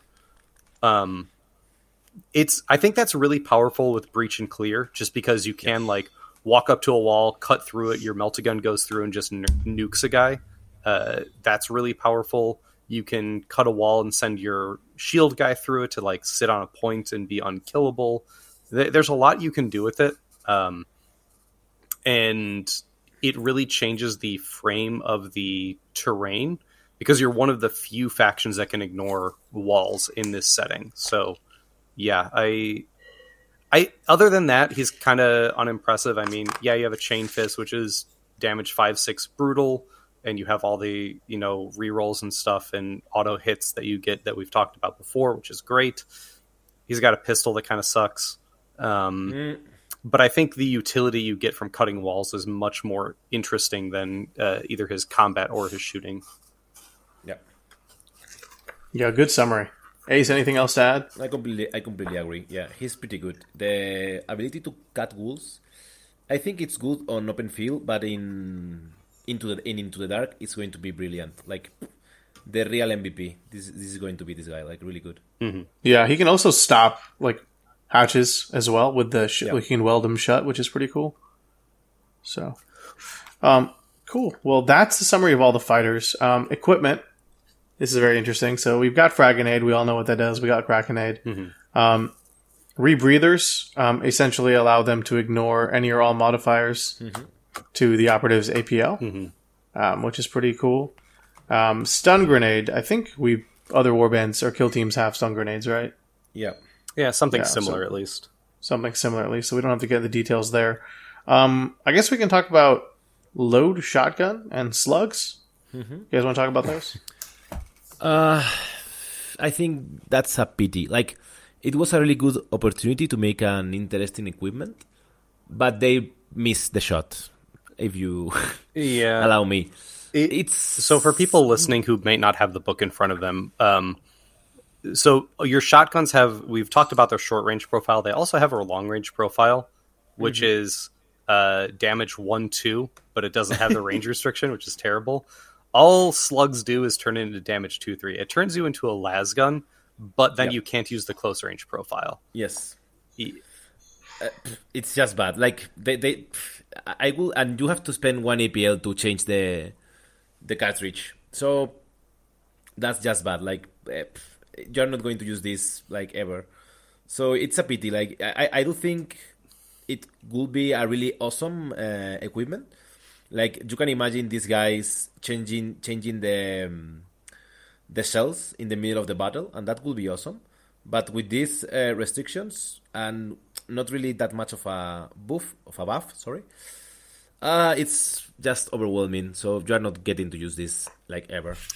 I think there might be a slight use for it in overworld maps, open field maps, where you do have longer line of sights and maybe damage 2/3 is worth considering, but getting you're not excited about a las gun, right? You're not excited about having a damage 2 weapon, especially since it's only hitting on 4s. Nope. So nope. I agree. It's a cool idea, but I think it's a little underdeveloped. Yeah, probably was too strong in playtesting. I would imagine so. Yeah. The last one I want to talk about. So actually, Ace, let me ask you this: is there ever a world in which you would increase an operative's wound characteristic by 1? Always. By taking a stand? Always? Yeah, because it really synergizes really well with your tactical ploy of having 1 less damage. It turns you like really, really beef operatives. You have. And is this going on your leader? Yeah, and on your shield and on everybody. Like you get a steam. Like 10 points, Steam, all Steams. Yeah, why not? Yeah. Because you don't have anything better. So just take 10 Steams and you are good to go. Yeah, I would definitely agree with that. I mean, you can hand out grenades. Grenades are fine. But you can take it because you have the Grenadier. Yeah, you already have the Grenadier. So, does the Grenadier mean you can't take equipment grenades? Yep. With the new Yep. thing? Oh. Yep. Well, then, yeah, never mind. So yeah, 10 so you're stims. just taking 10 stims every single time. What about system override device? I mean, that's pretty cool, Yeah, right? that's You good, can that's open good. up a hatchway. That's good too. Yeah, sorry, I was thinking on open field. Yeah, you can get 8 Steams and this 8 Yeah. stims. Maximum number of stims. Stims Yeah. everywhere. Well, to be fair, you can't put stims on the robot, so you're only taking 9 anyway. So, Yeah, Yeah. that's true. Yeah, yeah, that's fair. So with that 1 point, you can go for a rebreather or something. yeah. yes, Okay, so look, we've talked about the kill team as a whole, pretty in depth actually. So, you know, you can take 11 Imperial Breachers. Ace, you've mentioned that you've been playing some little practice games to kind of figure out what's going on here. How are you building the team? well, I take everything. I have been using all of them and one normal guy. I have been messing with the robots, and as I said before, there is going to be matches that you are not going to take them, but some other that you are going to use it. So that's cool. That's pretty good. So I'm just, I don't know, I'm going to buy all of them and then half a box with my brother. I'm going to split a box with my brother to have all the options available. So you're playing Imperial Navy Breachers. Yeah. Yeah. So you already decided. Yeah, it's going to happen. Like, I usually play everything new for some period of time, and I really like the human-like faction. So yeah, please give me this this thing. Yeah, Yeah. So are you playing them because you think they're good, or just because you think they look cool? both of them, both of the Always both are the good. right Yeah. answer. Yeah. Right on. Yeah, they look. I mean, the miniatures are fantastic, and so I look forward to seeing what you do with them. But look, everyone, this is why you should listen to Path of Glory. You can figure out what Ace is playing. We got the scoop. Yeah, So- good luck with that. Yeah. So let's talk about the Farstalker Kinvan kill team. Now, this is another very cool looking kill team. Yep. And so you can take, for operatives, you take your Kroot Kill Broker, and you can equip them with whatever you'd like. You can take 10 Farstalker Kinvan operatives selected from a list. Your kill team can include up to 2 Kroot Hounds. And other than Kroot Warrior and Kroot Hound operatives, your kill team can only include one of each operative earlier mentioned above. And then they also have a very common ability called Rogue.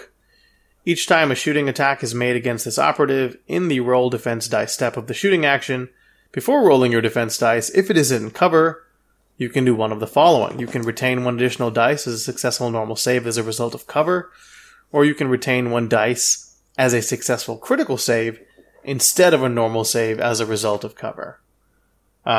Zach, since Ace has already decided that he's team Imperial Navy Breachers, we're going to have you take the lead on this rules here. What do you think about the Farstalker Kinvan kill team and that cool rogue ability? Rogue is nice. I mean, cover is already really good. We've talked about barricades being very important in this, like hugging walls being very important. There is some line of sight blocking stuff like broken pipes and things.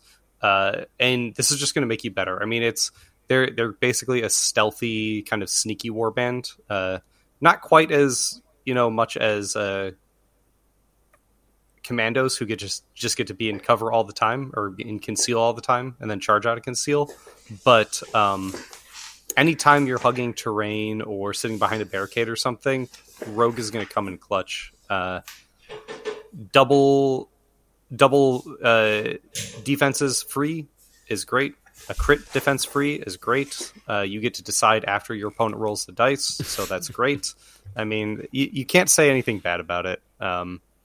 As far as the team goes, you're going to be able to build everything out of the box except just regular warriors, and we'll talk about regular warriors down the line. I don't think you really are going to miss them. I think you're just always going to go for the specialists personally.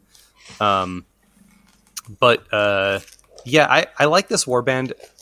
If you compare this to Octarius when it came out, keep making the Vet Guard and Commando comparisons here, but they're very much like Commandos in that their faction ability is simple. It's one thing. It doesn't have the complexity of breach and clear. It doesn't have like the flexibility of it, but it's simple and it's straightforward. And I think they're going to be really good because of that.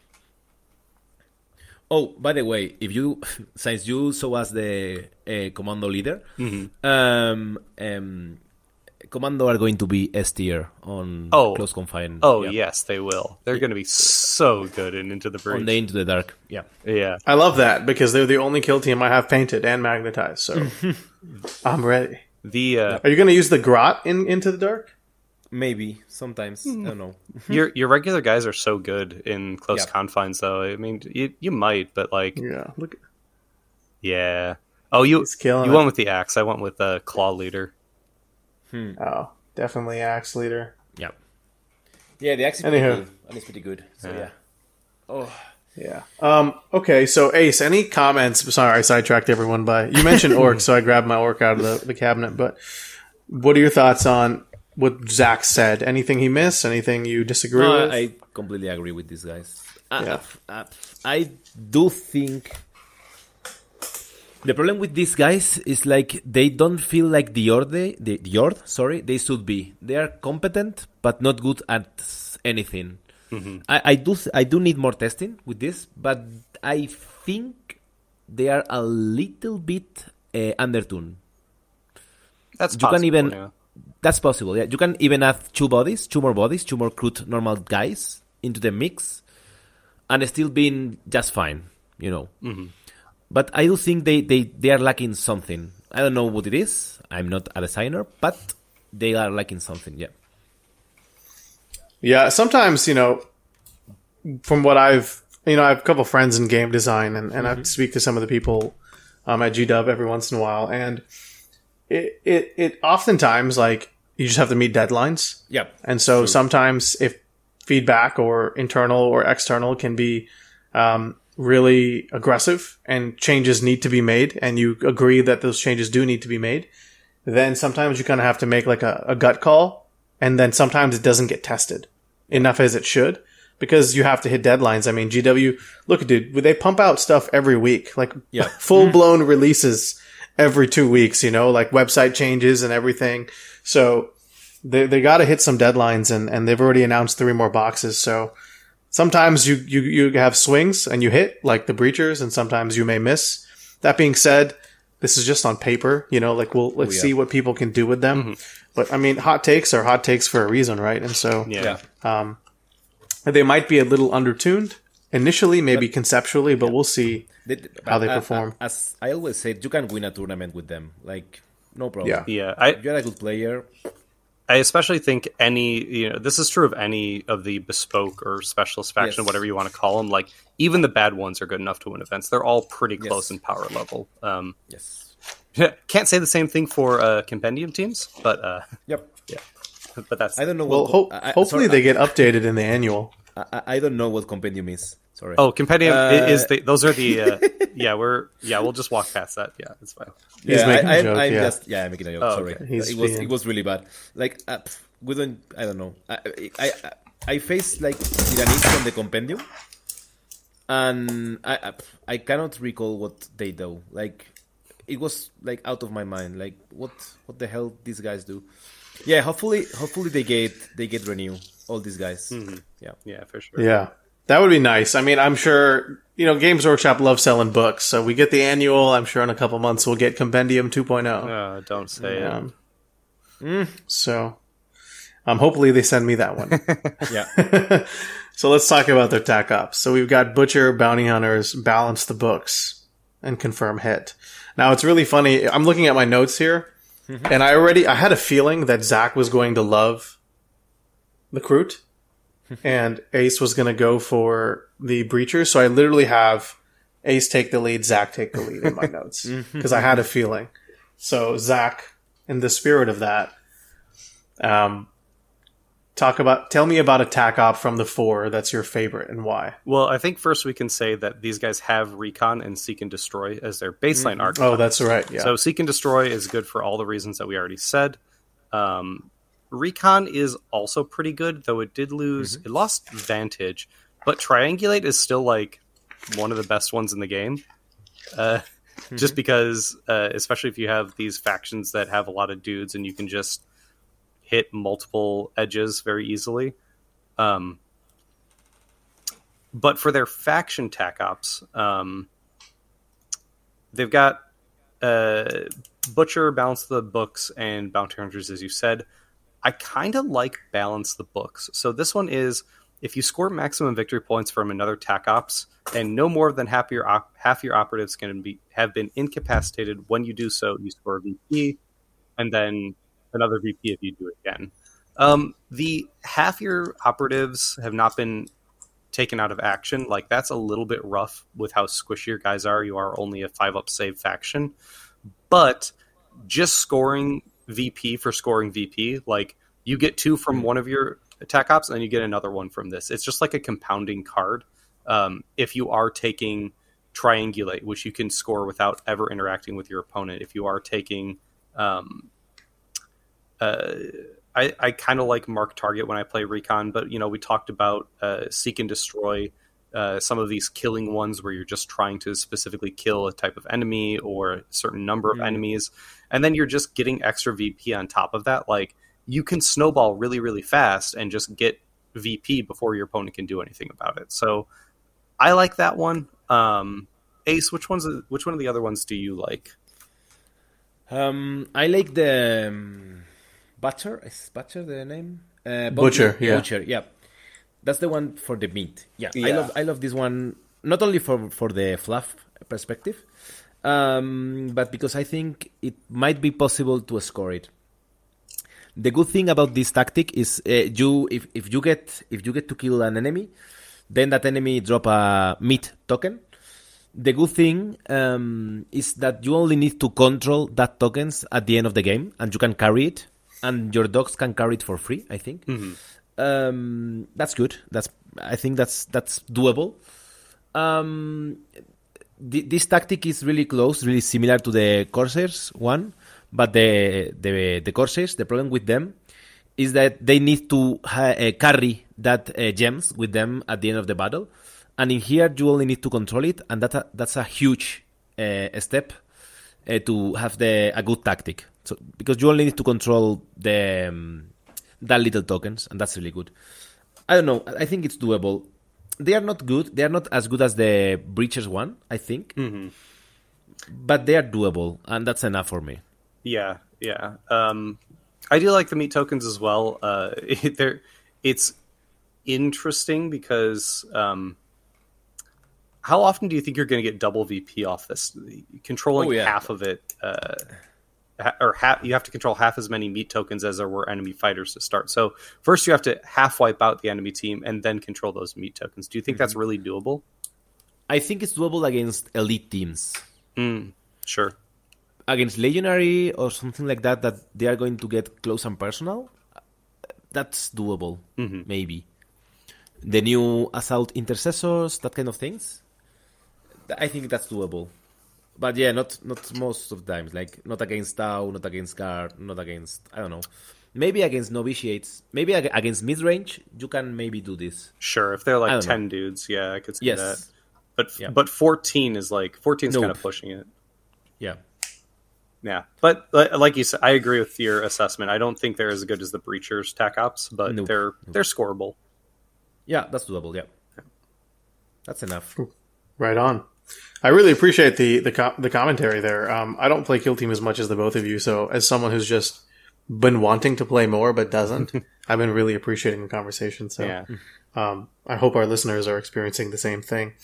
Let's talk about strategic ploys. So Zach, again, I'll give you the priority here. From Cutthroat, Farstock, Prey, and Bound, which one do you think is worth discussing? I think they all have situational uses. Maybe Bound less. Well, maybe Bound less than others. Bound is one that you ignore first circle. They travel each time they climb, drop, or traverse. This is probably going to be more useful in overworld or open world maps. Yeah. I really like Farstalk. So this is a strategic ploy. Immediately change the order of up to 3 friendly operatives that are more than 3 inches from enemy operatives. This, it's not always going to be useful because sometimes you're just going to be fine with your orders and you don't want to use the CP for that. But like, you can absolutely bait your opponent into a bad setup and then just be like, oh, you know, I deployed all my guys in cover. You can kind of like do your thing and then just be like, surprise, 3 of them can shoot this turn. Like, that can happen. You can also like set up in a way where maybe your opponent's ready to take advantage of your positioning. So you're like end of turn 2, you're in a bad position, and then you just like switch everybody into cover, and now you're not in a bad position anymore. Like it's useful in the edge cases where it's going to be useful. It's going to be really, really, really useful, right? And then there's just going to be times that you don't use Farstalk. So I think they're going to be harder to use maybe than the breacher ones, because those breacher ones are just like get free dice, get free hits, like, you know, reduce damage. Like that's much more straightforward, and these are a little bit more tricky. Yeah, I agree. I completely agree. Right on. Ace, what about you? Which one's your favorite? Favorite? I do think that if you are going to success with this team, you need Cat's Roads to get your normal recruits to have four attacks. Because, as I said before, they are competent in melee and in shooting. They have 3 attacks, damaging 3-4 with both of the weapons. That's not bad. That's not either good. But if you have 1 more attack, then you are not too bad, I think. And in the same line with this, you can have the prey. So your shooting weapons gets balance, but they get heavy, which is bad. But I do think you need this reroll to be effective. I don't know what you think, Zach. I agree. I think those are the more generically good ones. They feel less swingy than maybe the other 2. I think Prey is... I don't know, maybe once you're kind of in a good position, like maybe turn 3 or 4, and you're just like, hey, I'm already where I need to be. I'm just going to pop Prey so I get these rerolls, and all I need to do is dash because I don't need the full movement speed. Then Prey is probably a little bit better. I think early on it's not going to be good just because having heavy on all your weapons kind of sucks. Yeah. Well, yeah. You can decide to not using it, but yeah. That's true. But yeah. Roger that. Okay, well, let's jump to tactical ploys here. Mercenary, Contract, Slip Away, Poach, and Vengeance for the Kinband. Ace, which one is something that catches your eye? I really like Mercenary Contract because it allows you to take 1 tack off from the other deck, and that's just good because you can just add a really good tack up into your standard deck. I don't know, it's funny, it's good. I find it funny. I find it like it's going to be useful sometimes. Yeah. Yeah, I like Slip Away. It's again situational. This is perform a fallback action for 1 less AP. There are going to be times where you just need to position better and you need to like fallback move or like fallback shoot or something like that. And in those situations, like, yeah, being able to do that for 1 less AP, like actually make that second action is going to be really powerful. It's effectively, if you're going to make a fallback action, it's like giving yourself an extra APL. I don't know. I mean, it's a little bit like Bound and Farstalk. It's going to be, you're not going to use it a lot of games, and then some games you're going to use it, and it's going to absolutely win you the game off the back of 1 activation. Yeah, I agree. Yeah. And then we've got Poach. You choose a fighter that's being activated until the end of the activation. They only need to be within the required range of the objective marker to perform mission actions in the pickup action. In addition, they can do so while within engagement range of the enemy.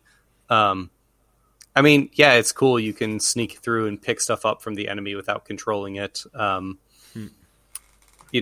there's a lot of times where you're going to be fighting very closely with the opponent to like control objective markers and do things like access terminals and stuff like that, push buttons.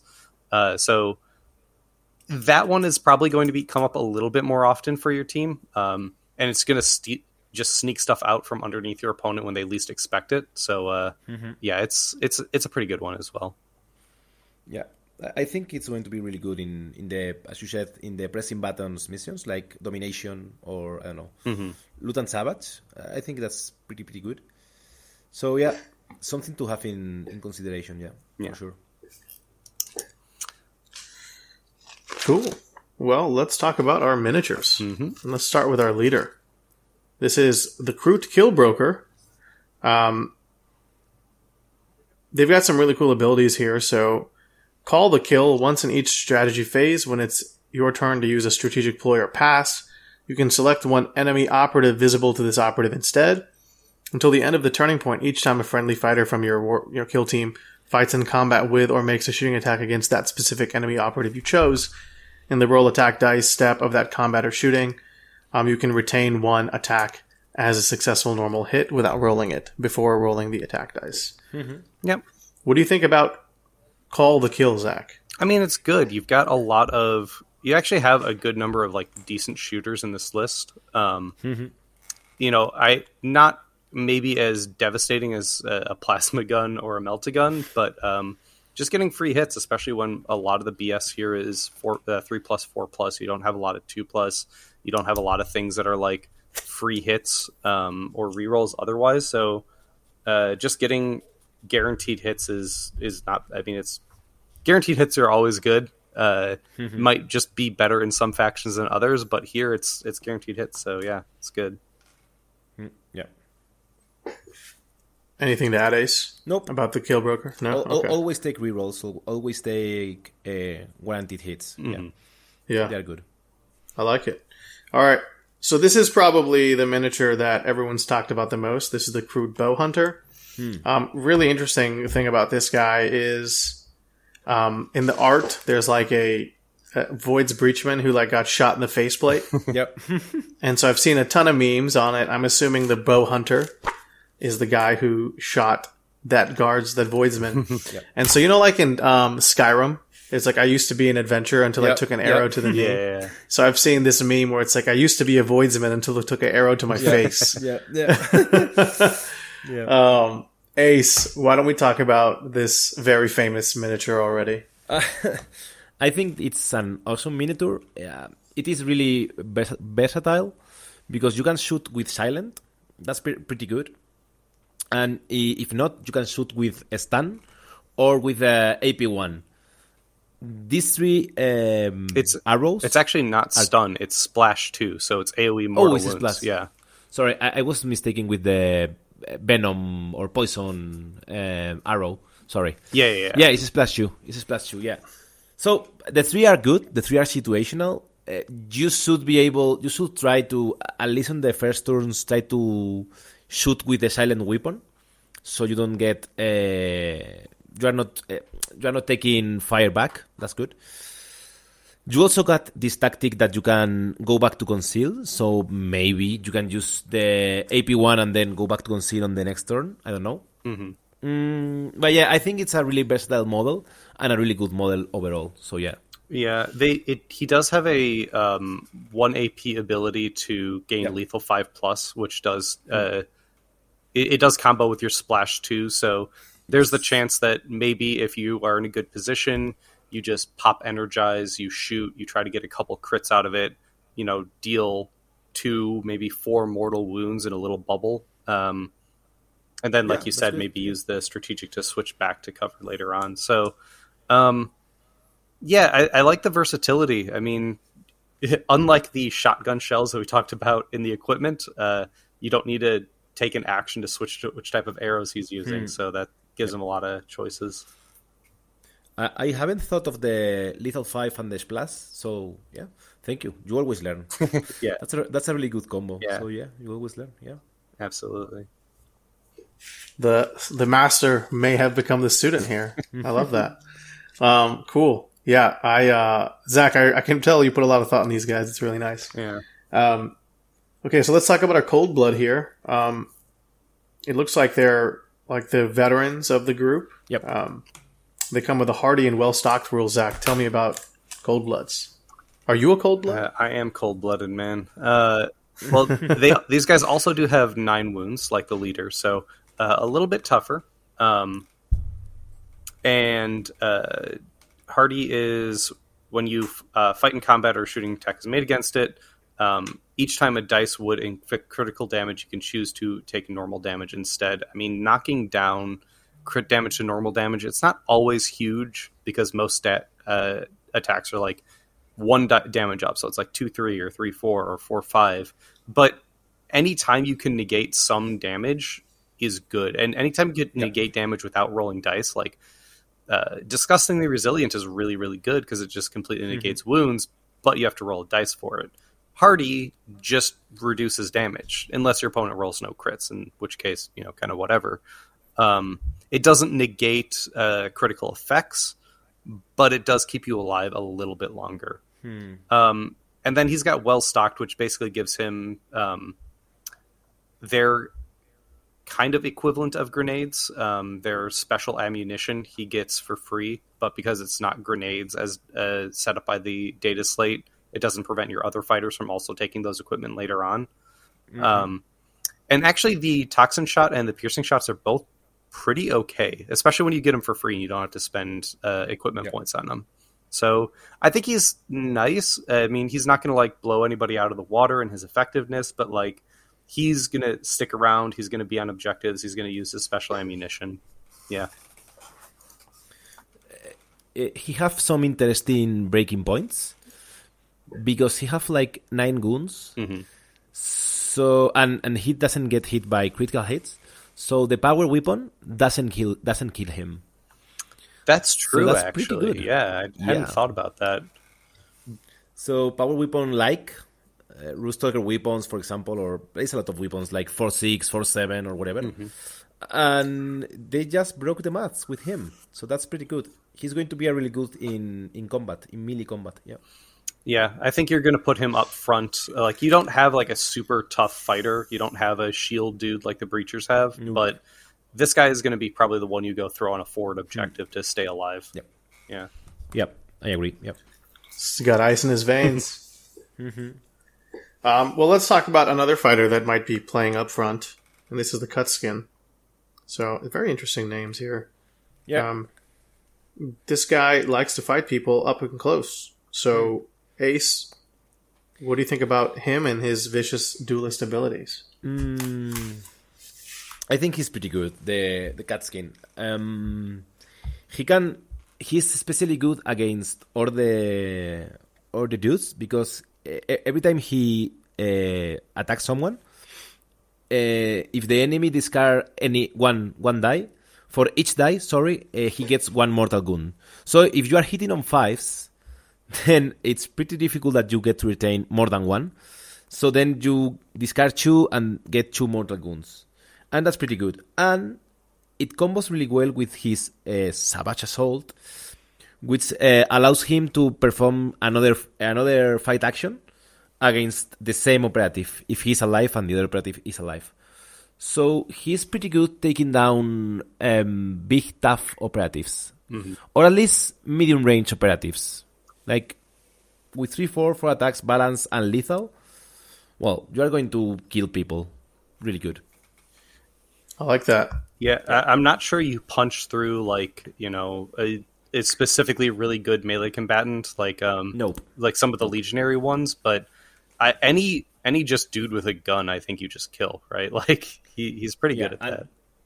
Even any power mid-range weapons, you might be able to cut through them.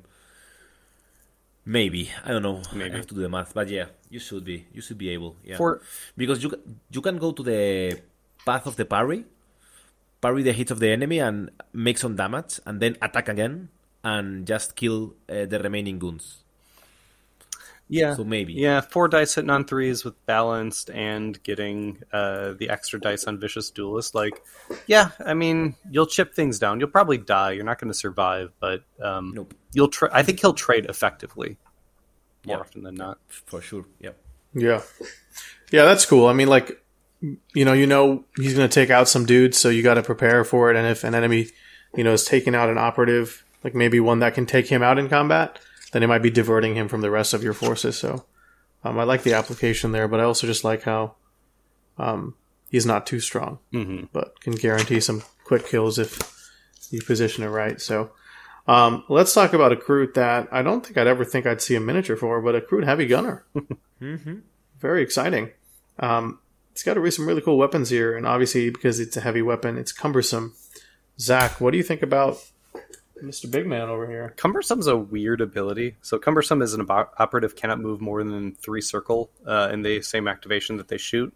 All it does is really prevent you from doing a move dash if you gain extra APL, which is weird. I don't know how often that's going to come up, but cool. So it's got a close range and a long range shot. The close range shot has Torrent, and it's AP2, but it's also only range 6 inches. It's kind of like a better Flamer in a way, because it's 6 dice, a 2 up, and then it's damage 2/3. So you can sort of compare it to the Novitiate's Flamer in a way, which is good. I mean, the Novitiate's Flamer kicks ass, and it's awesome. So that's a good one. And then the long range one is damage 4/4 with rending and AP1. I think it's a good gun. It's not like standout good in the same way that, like, some of the Vet Guard gunners are really good, or even some of like the Wormblade gunners are really good. He doesn't stand out in that capacity, but there will be times where you just run up and use the short range and you just chew through somebody because it's AP2 with hitting on 2+, and like you'll just chew down somebody's wounds, and then it's Torrent, so if they group up, you're just going to get massive damage out of it. I think it's like everything else in this warband. I think, Ace, you said it best at the start of this. It's like they're all good. None of it is great. None of it's like, oh my gosh, this is the best thing I've ever seen. But like, you look at this and you're like, oh, this is good. I can't wait to put this on the table because it's solid. Yeah. Speaking of the cumbersome, it's like having a heavy weapon with a suspensor, if you think about it. Yeah, that's true. And you can charge, which make it interesting. You can charge with only 6 inches, but you can hit someone in the face. That's actually nice. Because then if you do get an extra APL, you can fight, or you can just tie up. Yes. Now, you do have to choose between these guns. Do you think the long range or the short range is better to have? I think the short range is better against hordes, like. And then the long range, but maybe that's difficult. Since it has torrent, most of the time, and it's damage 2/2, if I don't recall it. 2/3. 2/3, okay. Yeah. I think that weapon is going to be really good into Legionary, for example. Yeah, that's actually true, because they're going to come at you and they're going to be kind of clumped up a little bit, so you're going to get some value out of that torrent, huh? Yeah, and AP2 and Lethal 5, which is good into the dark. Oh yeah, So, because yeah, it's torrent, yeah. Yeah, so I think both of the weapons have room, and they're going to be good, and they're going to be important and situational, which is good. Having gunners that are going to be used is pretty good, I think. Yeah, I think the last thing I'll say is that much like Cutskin, this is not one I expect to like kill and survive. I think both of these fighters, you want to just trade effectively. You're going to go in, deal damage, try to take down 1.5 fighters, and then die. And that's good. Like, I mean, that's a good way to play a kill team, I think. Yeah, I agree. The only problem with that is that like you need more bodies to doing that, maybe. Yeah, they are a 11 model kill team, which isn't super high. Yeah, so we'll see how it plays out. As an Underworlds player, I'm like, 11 is so much. But it matters not. No, not even a little bit. Well, let's jump to our crude hounds here. Zach, you love the term mooks. I think these could be considered mooks here. Yep. Ace, what do you think about these really fast and nimble, but incredibly loyal, ferocious hounds? They are pretty good. Like they are, they can move 8, which is a lot. Like really, really, really long distance. So they can charge 10 inches, which is half of the map, which is pretty good. And they can do, they can take your meat tokens for free while they are moving. And they have 4 attacks, 3/4 with rending, so they are good at taking down horde guys. But they feel a little bit underwhelming against elite teams, maybe.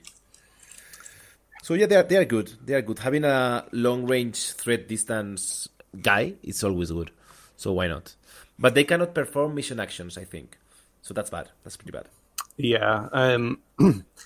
I think this is one of the reasons that you would take the excuse me, the butcher tack op all the time, because like you said, they get that move and you get to pick up this stuff for free. I don't know, their combat's okay. 4 dice, 3 up, damage 3/4 with rending. It's not bad. It's good. Yeah. Again, just falls into the good but not great category. Yeah. Well, here's a fighter that I think is going to be pretty great. The Kroot Longsight. He's your sniper of the group. Yep. Zach, tell me about Mr. Sniper over here. He does kind of fall in with other snipers that we've seen in the game, where your gun is damage 3/3 heavy and then crits for mortal wound 3. That's kind of standard for a lot of snipers. I think some other snipers are BS2. He's only BS3, so a little bit of variety there. But if you stand still, or if you use an APL and if you use an extra AP and you get an APL from somewhere else, whatever, you gain lethal 5+ and silent. So if you get the Kroot Longsight to just sit down and stay somewhere with a conceal order in cover, and he just gets to sit there and fire this lethal 5-up mortal wound 3 gun off, that's not bad.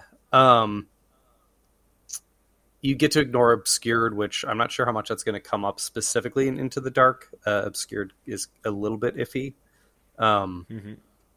But just kind of having that capacity to have a silent weapon. We all know how good silent guns are, especially in overworld maps. I think it'll still be good in Into the Dark just because of walls and barricades and stuff. You can just set up a barricade that this guy's going to hide behind the entire game. You can also chill on guard. That's true too. Yeah. Yeah, you can just long sight, go to guard, and then as soon as somebody comes around a corner, just shoot them with your gun. That's also a possibility. So yeah, it's cool. I think he's good. Yeah, I think he's one of the better ones on the team, honestly. Yep. What do you think, Ace? Ace, you're in agreement? Yeah, I completely agree. Yeah, I think this is the only guy in your kill team that can consistently kill a model. Like, if he can shoot with the lethal 5+, and maybe with balance, because he doesn't matter if he because he has heavy, so it doesn't really matter if he has more heavy or not. Mm-hmm. So if you get to hit with 4 attacks on 3s, lethal 5, and balance, then this weapon is golden. Like, really, really good. So yeah. And you get, I think and if you target the guy that your leader marked, you get the free retain as well, which you want to fish for crits, but a free retain is nothing to sneeze at. Yeah, always good. Yeah. Okay, cool. Well, we talked about long range. Let's talk about short range here. We've got a Kroot Pistolier. He's kind of like our Wild Wild West. He's dual slinging pistols. What do we think about him and his quick draw ability? So, this guy should be your last activation. Most of the time, in the first turn, you are going to expend one APL from the comms, the bird guy, and then you are going to move, dash, shoot someone in the face, and on the next turn, if you are lucky enough to get the initiative, you are going to shoot again with the 2 weapons, and then do a dash or something, and then if someone gets near to you, you are going to shoot again, and that's huge. Like you are pulling a lot of shots because you can react if someone is trying to shoot you, and you are in close combat and in range, you can shoot before. You can interrupt that activation and shoot him. And that's good. That's pretty good. I mean, yeah, please. Come here. So yeah, I think that the tactic with this guy is waiting him for the last activations and then pew pew with both of the guns. That makes sense. Yeah, you just get a lot of dice. I mean, a lot of dice is good. And range 6 is, I mean, it's good in Into the Dark.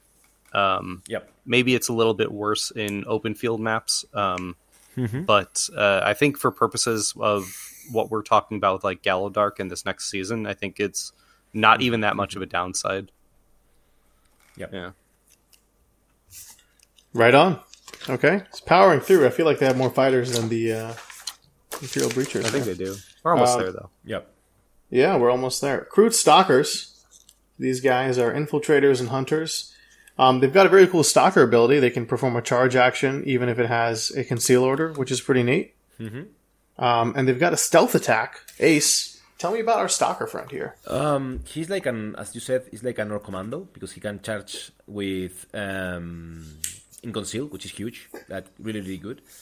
And if he charges and he only use 6 inches of move, then he can he get to resolve 2 hits at the same time. So maybe you are just one shooting someone with 7 damage. Like you get a crit and a hit, and then that Pathfinder, that Novitiate especially, it's dead. So that's pretty good, and you are not going to receive anything of the damage. That's pretty good. So yeah, why not?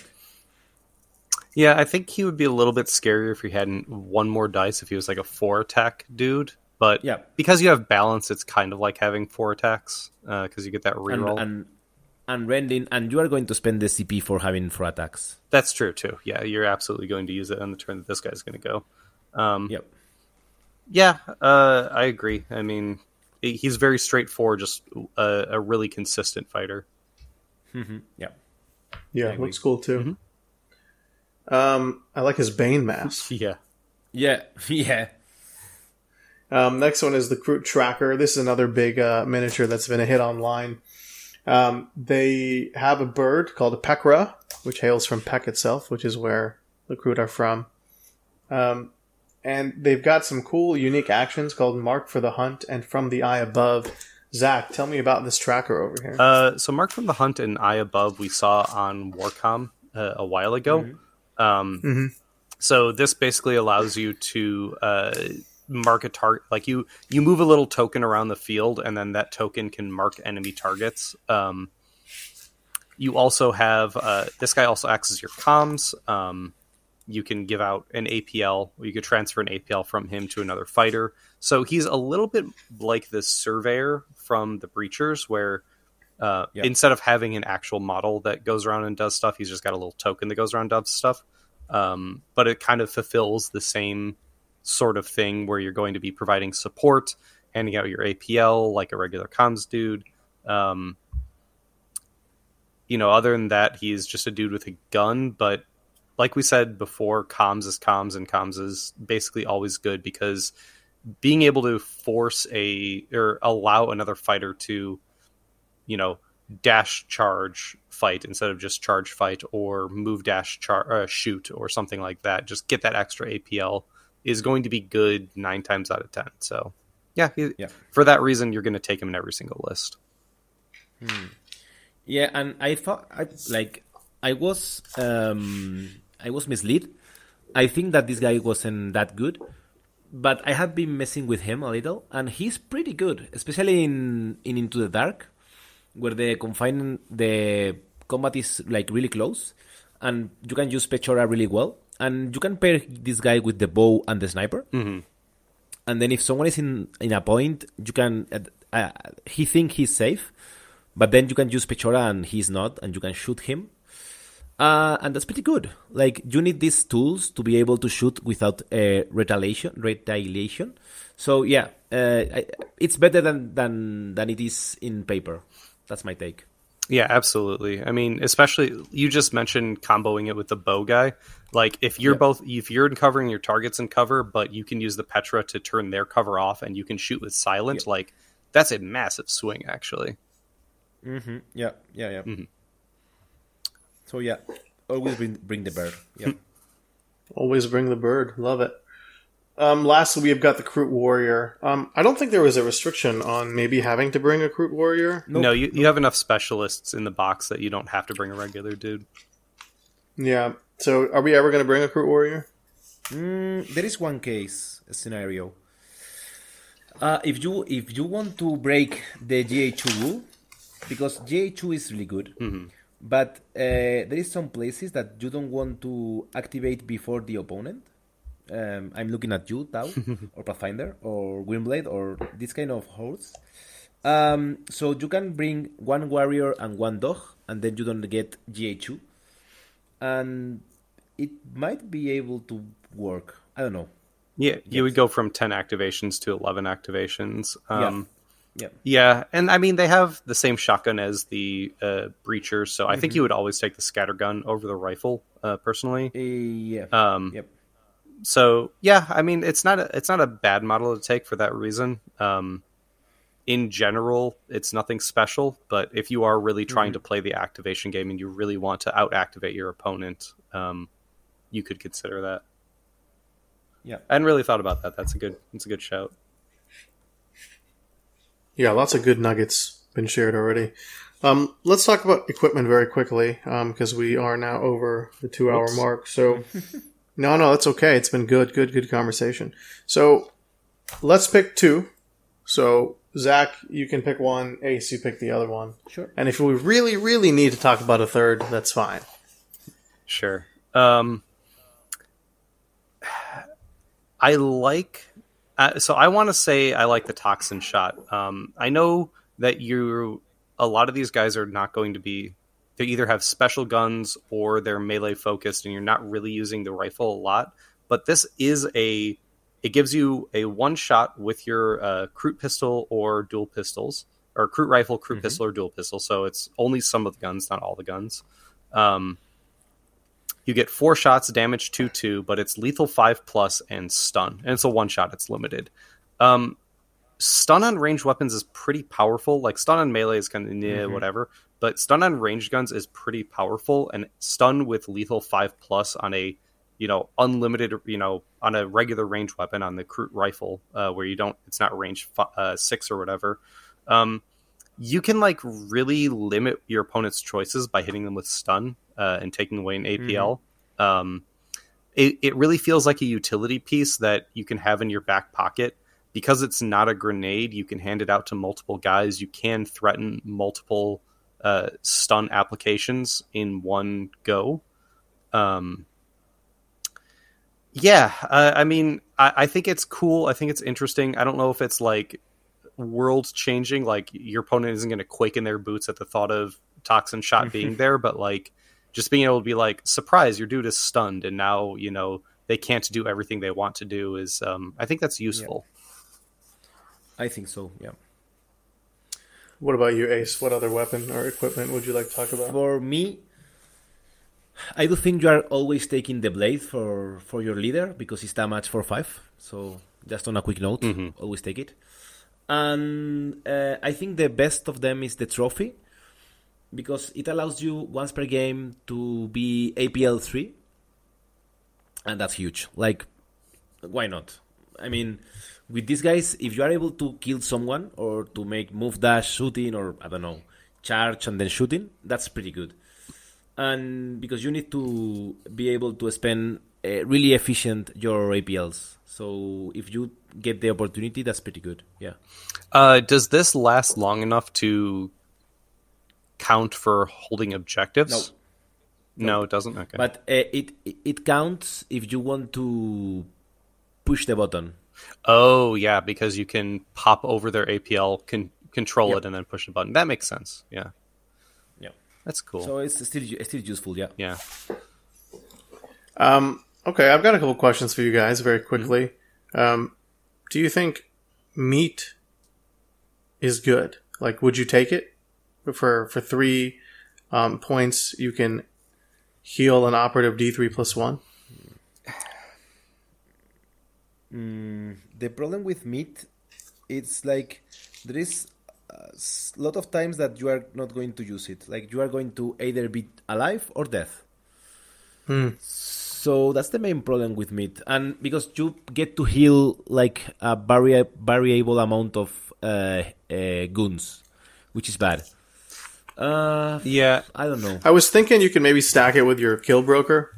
Because, if you got if you want to really keep him alive, you could maybe try to keep him in the game longer. I would almost be more interested in putting it on the cold blood because he's got that hardy and he's got he reduces the damage. I think the main downside in my mind is that you have to do it when you're activated. So, you can have this on and then activate and then your opponent goes for you, right? Because now you can't heal because I'm going to get to shoot you 3 times before your next activation. So if you have meat on, it's kind of like you don't want to activate that fighter until the end of the round because then they'll have taken, or until they've taken 4 or 5 wounds and you want to heal them.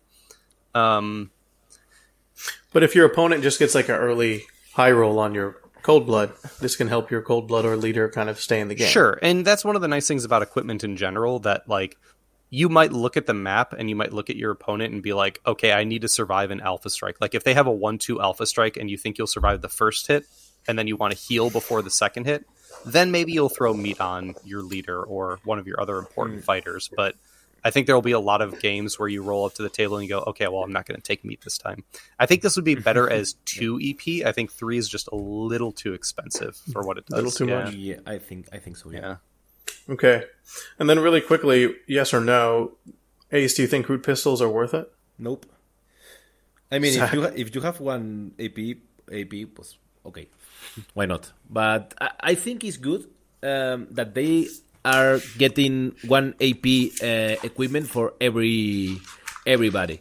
Even if it's not that good, I don't like to have to spend only 9 equipment points. That's really bad. That's messing with my head.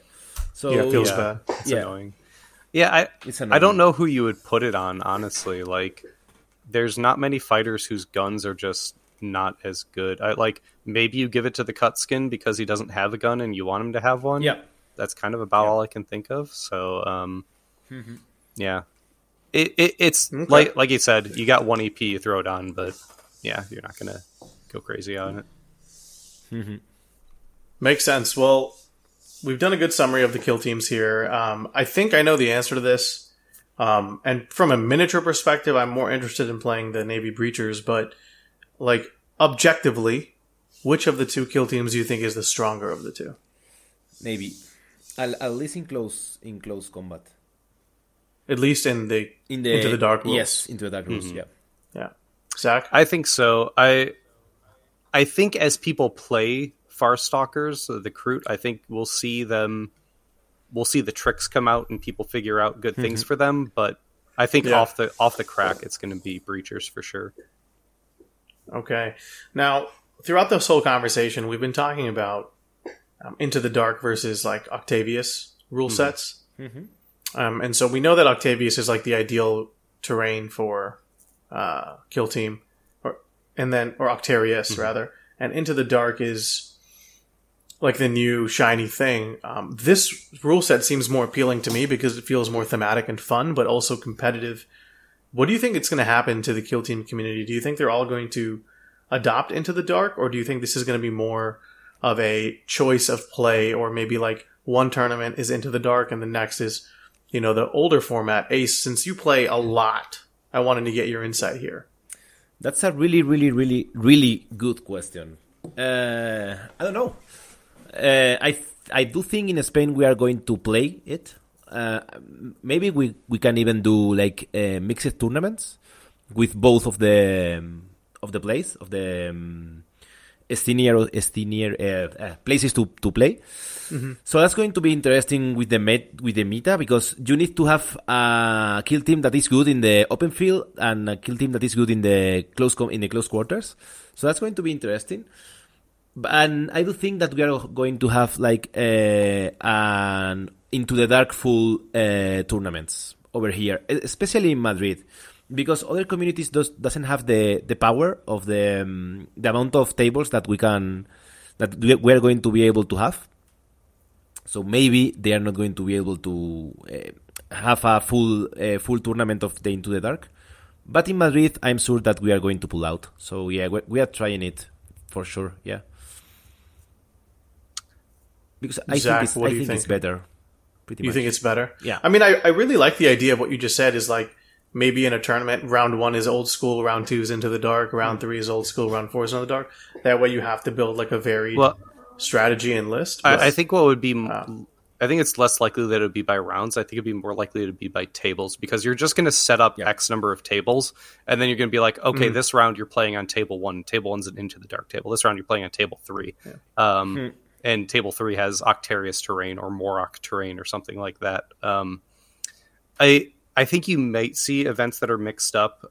There's people who complain online about freaking everything, right? Like it's just the way the internet is. And there's people who are mad. They're like, oh, I put together all this terrain. I've gotten so used to this, and now I've got to change, blah, blah, blah. But like, I think once people experience the game, or they like go to an event that has it, even if they don't buy the Into the Dark terrain themselves, like if they go to an event that has it, I think they're going to enjoy it, and they're going to see the positives of it. Yeah, and for the tournament, for the TO perspective, it's really good, because then you are not going to have people complaining at you like you are doing bullshit tables, and that's good. This is Game Workshop table. Don't blame me. Yeah, and that's pretty good. Like really, really good. Yeah, I definitely agree with that. What do you want to happen ideally, though? Like, would you be cool with a purely Into the Dark meta? Yeah, I will go full Into the Dark. Yeah, for sure. Yeah, I think it needs tweaks. Like the TACOPS disappearance is really, really bad, in my opinion. But if they tweak that, then we are just fine. And TOs can run that separately themselves. Like if you're a TO and you're like, I'm just going to put in my custom version of, Vantage or whatever, and this is just what people are going to use instead of taking it out. Like, absolutely, I think you should feel free to do that. Yeah, and I do think that the testers are doing a fantastic job. And I think that they are going to point in this direction. Like, you need to have new TACOPS. You can remove TACOPS from the meta. That's bad. Yeah. Well, they probably... there's 3 more sets already announced after Into the Dark in this theme, so I'm sure one of them will have the cards you're looking for. I agree. So. Yeah. Oh, hey, cool. Ace, here's a question. You played the 2018 version of Kill Team, right? Yes. Are you going to use any of your arena boards for Into the Dark? Ooh, that's spicy.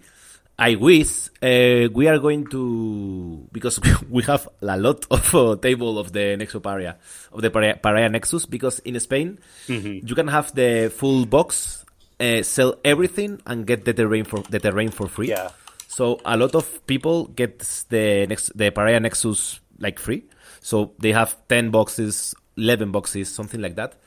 And so we are trying to make it work. I am not sure if it's going to happen, but maybe. I don't know. I mean, I have the original arena and the extra board that came out alongside it, so which also is like it's corridors, it's walls and stuff like that.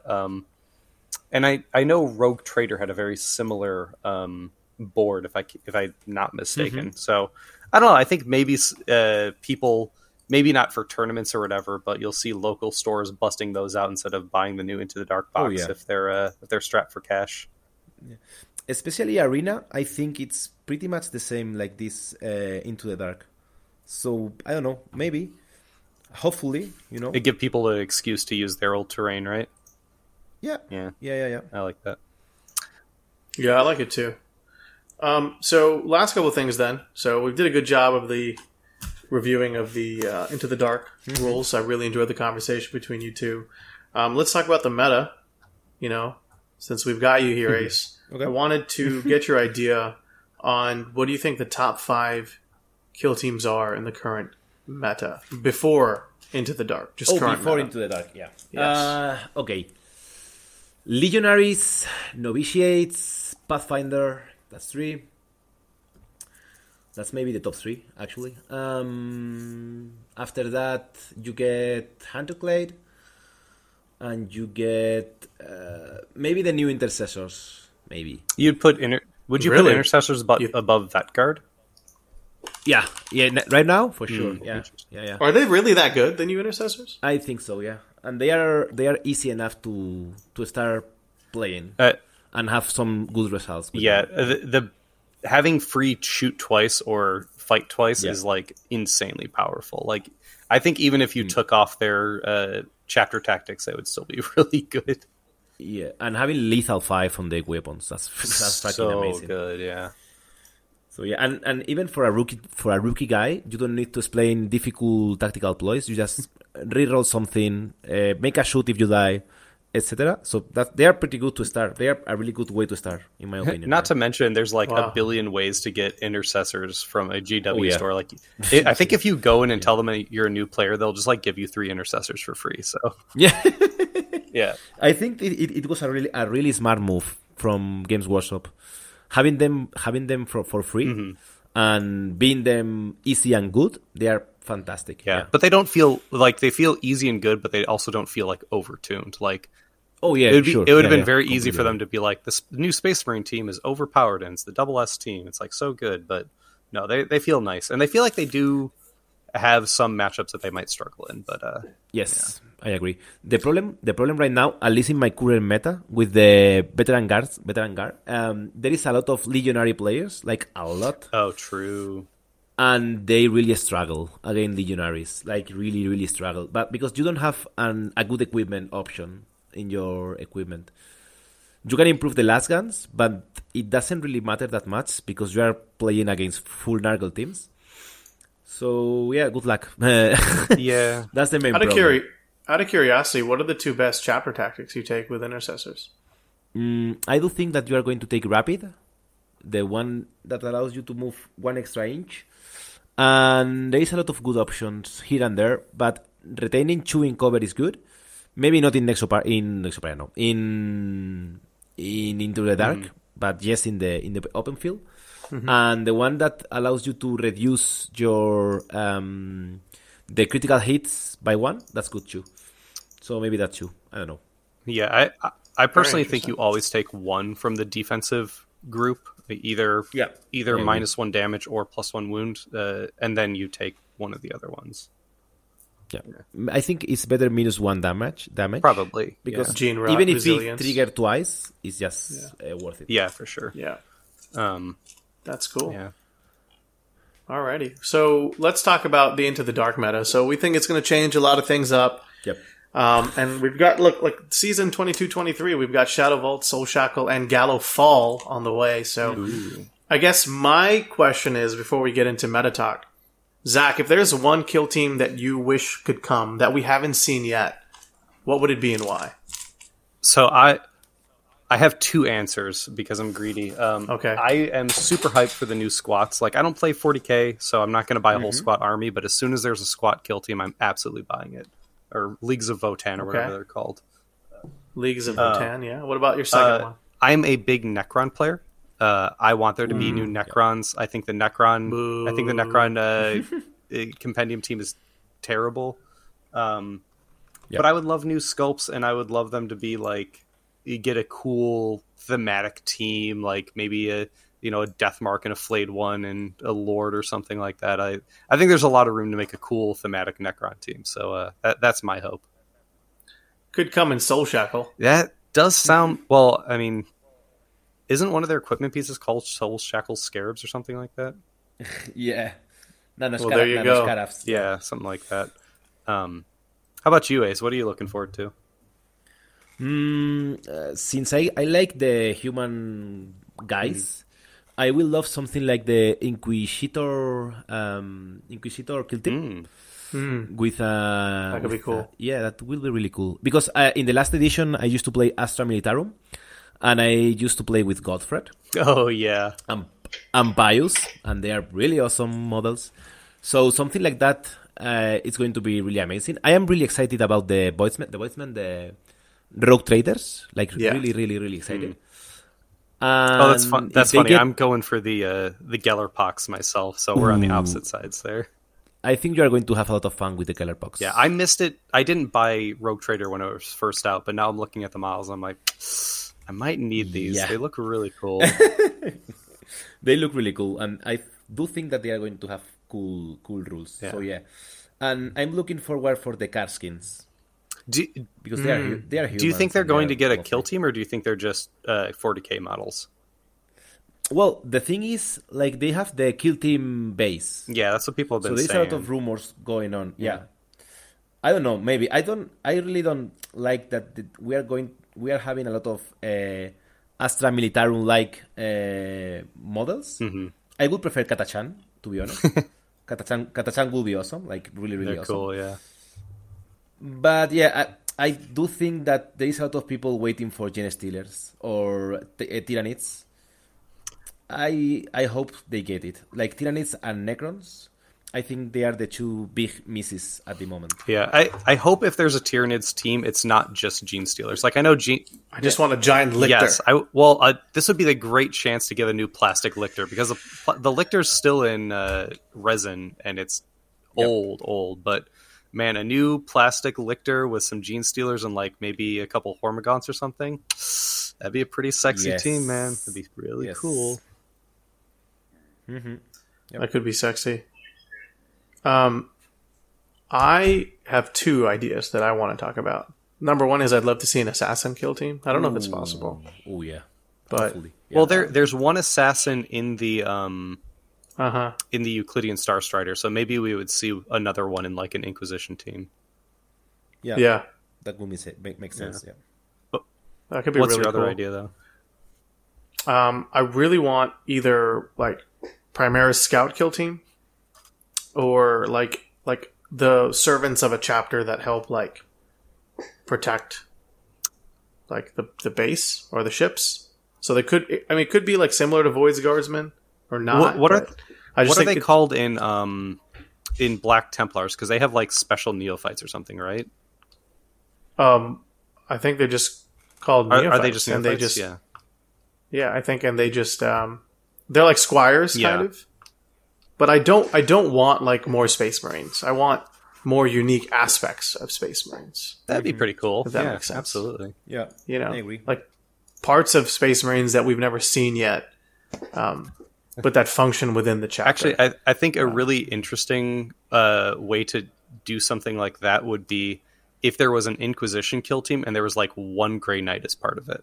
Because the Grey Knights are kind of like the arm, the military arm of them. So it's like some humans, like maybe a like an Inquisitor and his retinue, and then there was like one Grey Knight attached to them, and the Grey Knight had like Yeah, psychic that'd be powers. really cool. That'd be pretty sweet. Yeah, or like an Eisenhorn kill team would be sick. Yeah. Oh, Which is what Yeah. Ace mentioned earlier. yeah, and the I don't know the name, but yeah, the Eisenhower team is really Mm-hmm. good. Yeah, And it's like it's made for kill team. Like it's only 6 models, and they are pretty cool. I don't know. Maybe one day. Yeah. maybe one day.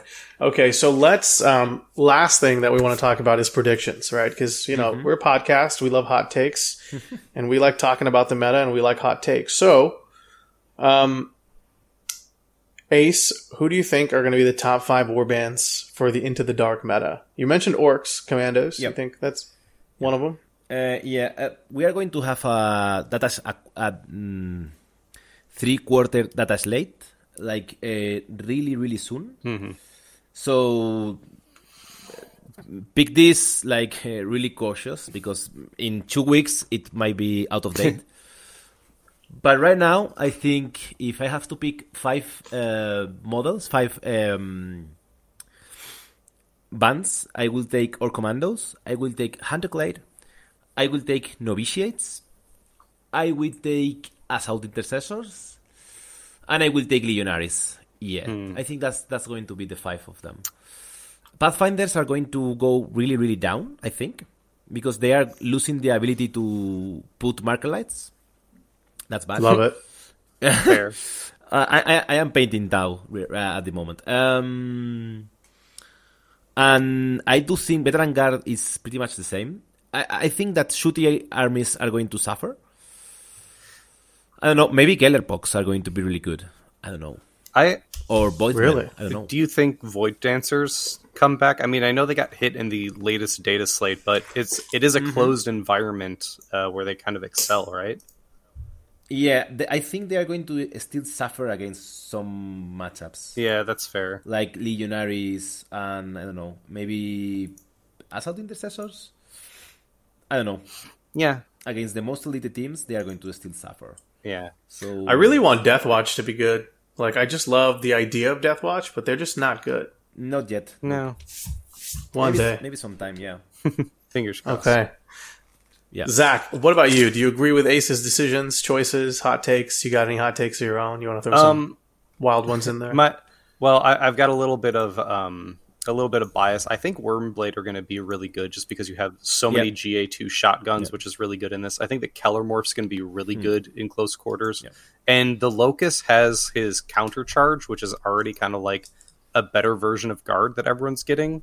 And when you can just like put him around a corner and then use his counter charge thing, I think it's going to be really powerful.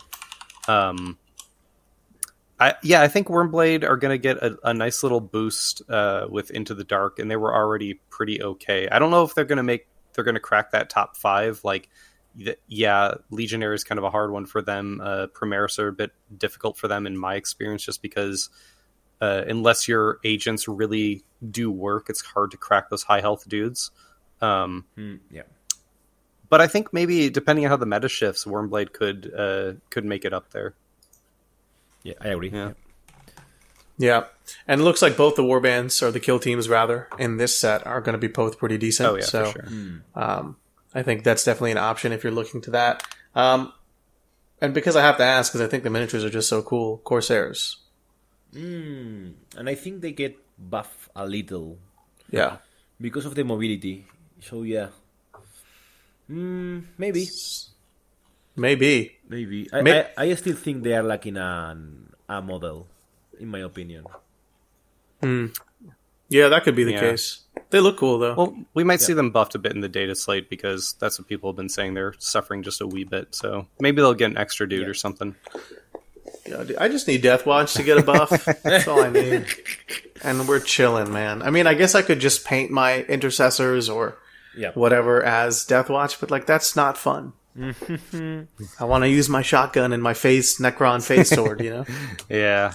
I think as in terms of compendium teams, they're pretty good, but if your opponents are playing specialist teams, you're just going to have Ace doesn't even know what compendium teams are. Nope. We don't do that here. Yeah. We don't do that here.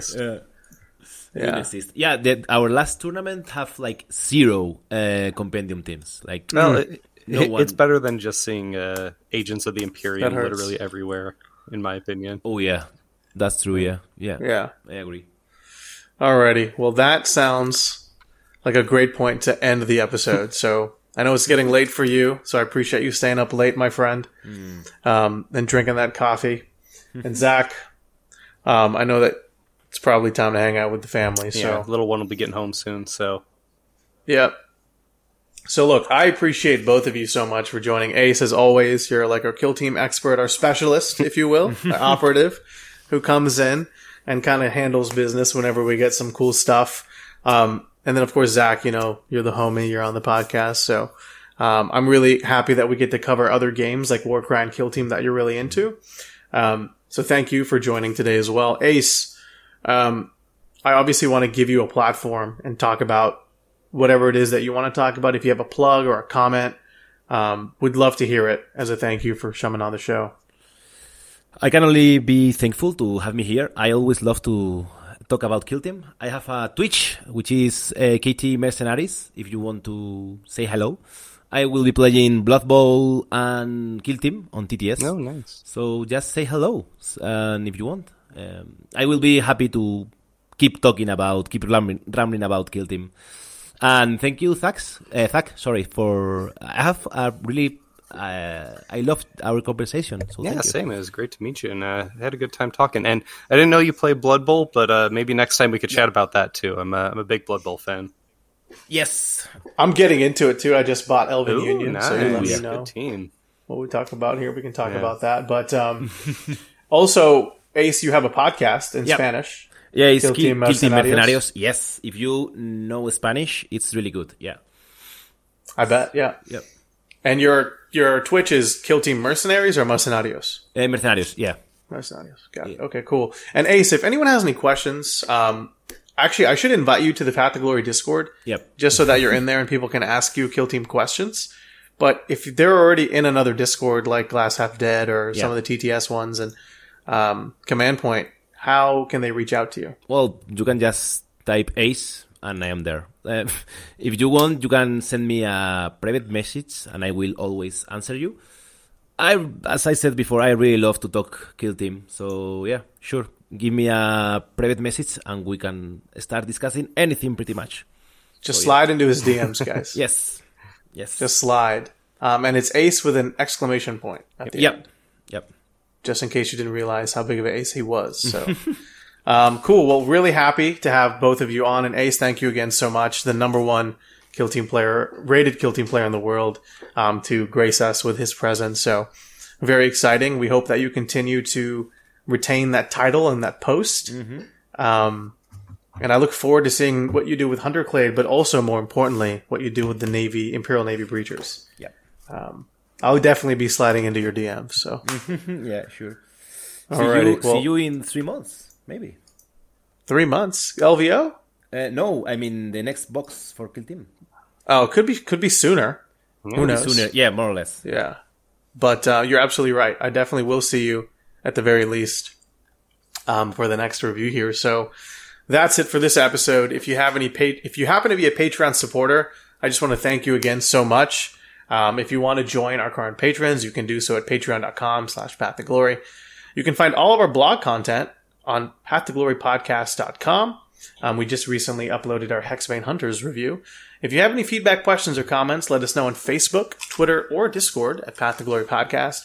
Please rate and subscribe to the podcast on whatever you listen to, iTunes, Spotify. It really helps get out views and spread awareness of the podcast. And as always, whether you're playing Kill Team, Underworlds, or even Blood Bowl, we want to thank you for listening, and we wish you the best of luck on your Path to Glory. Peace. Woohoo.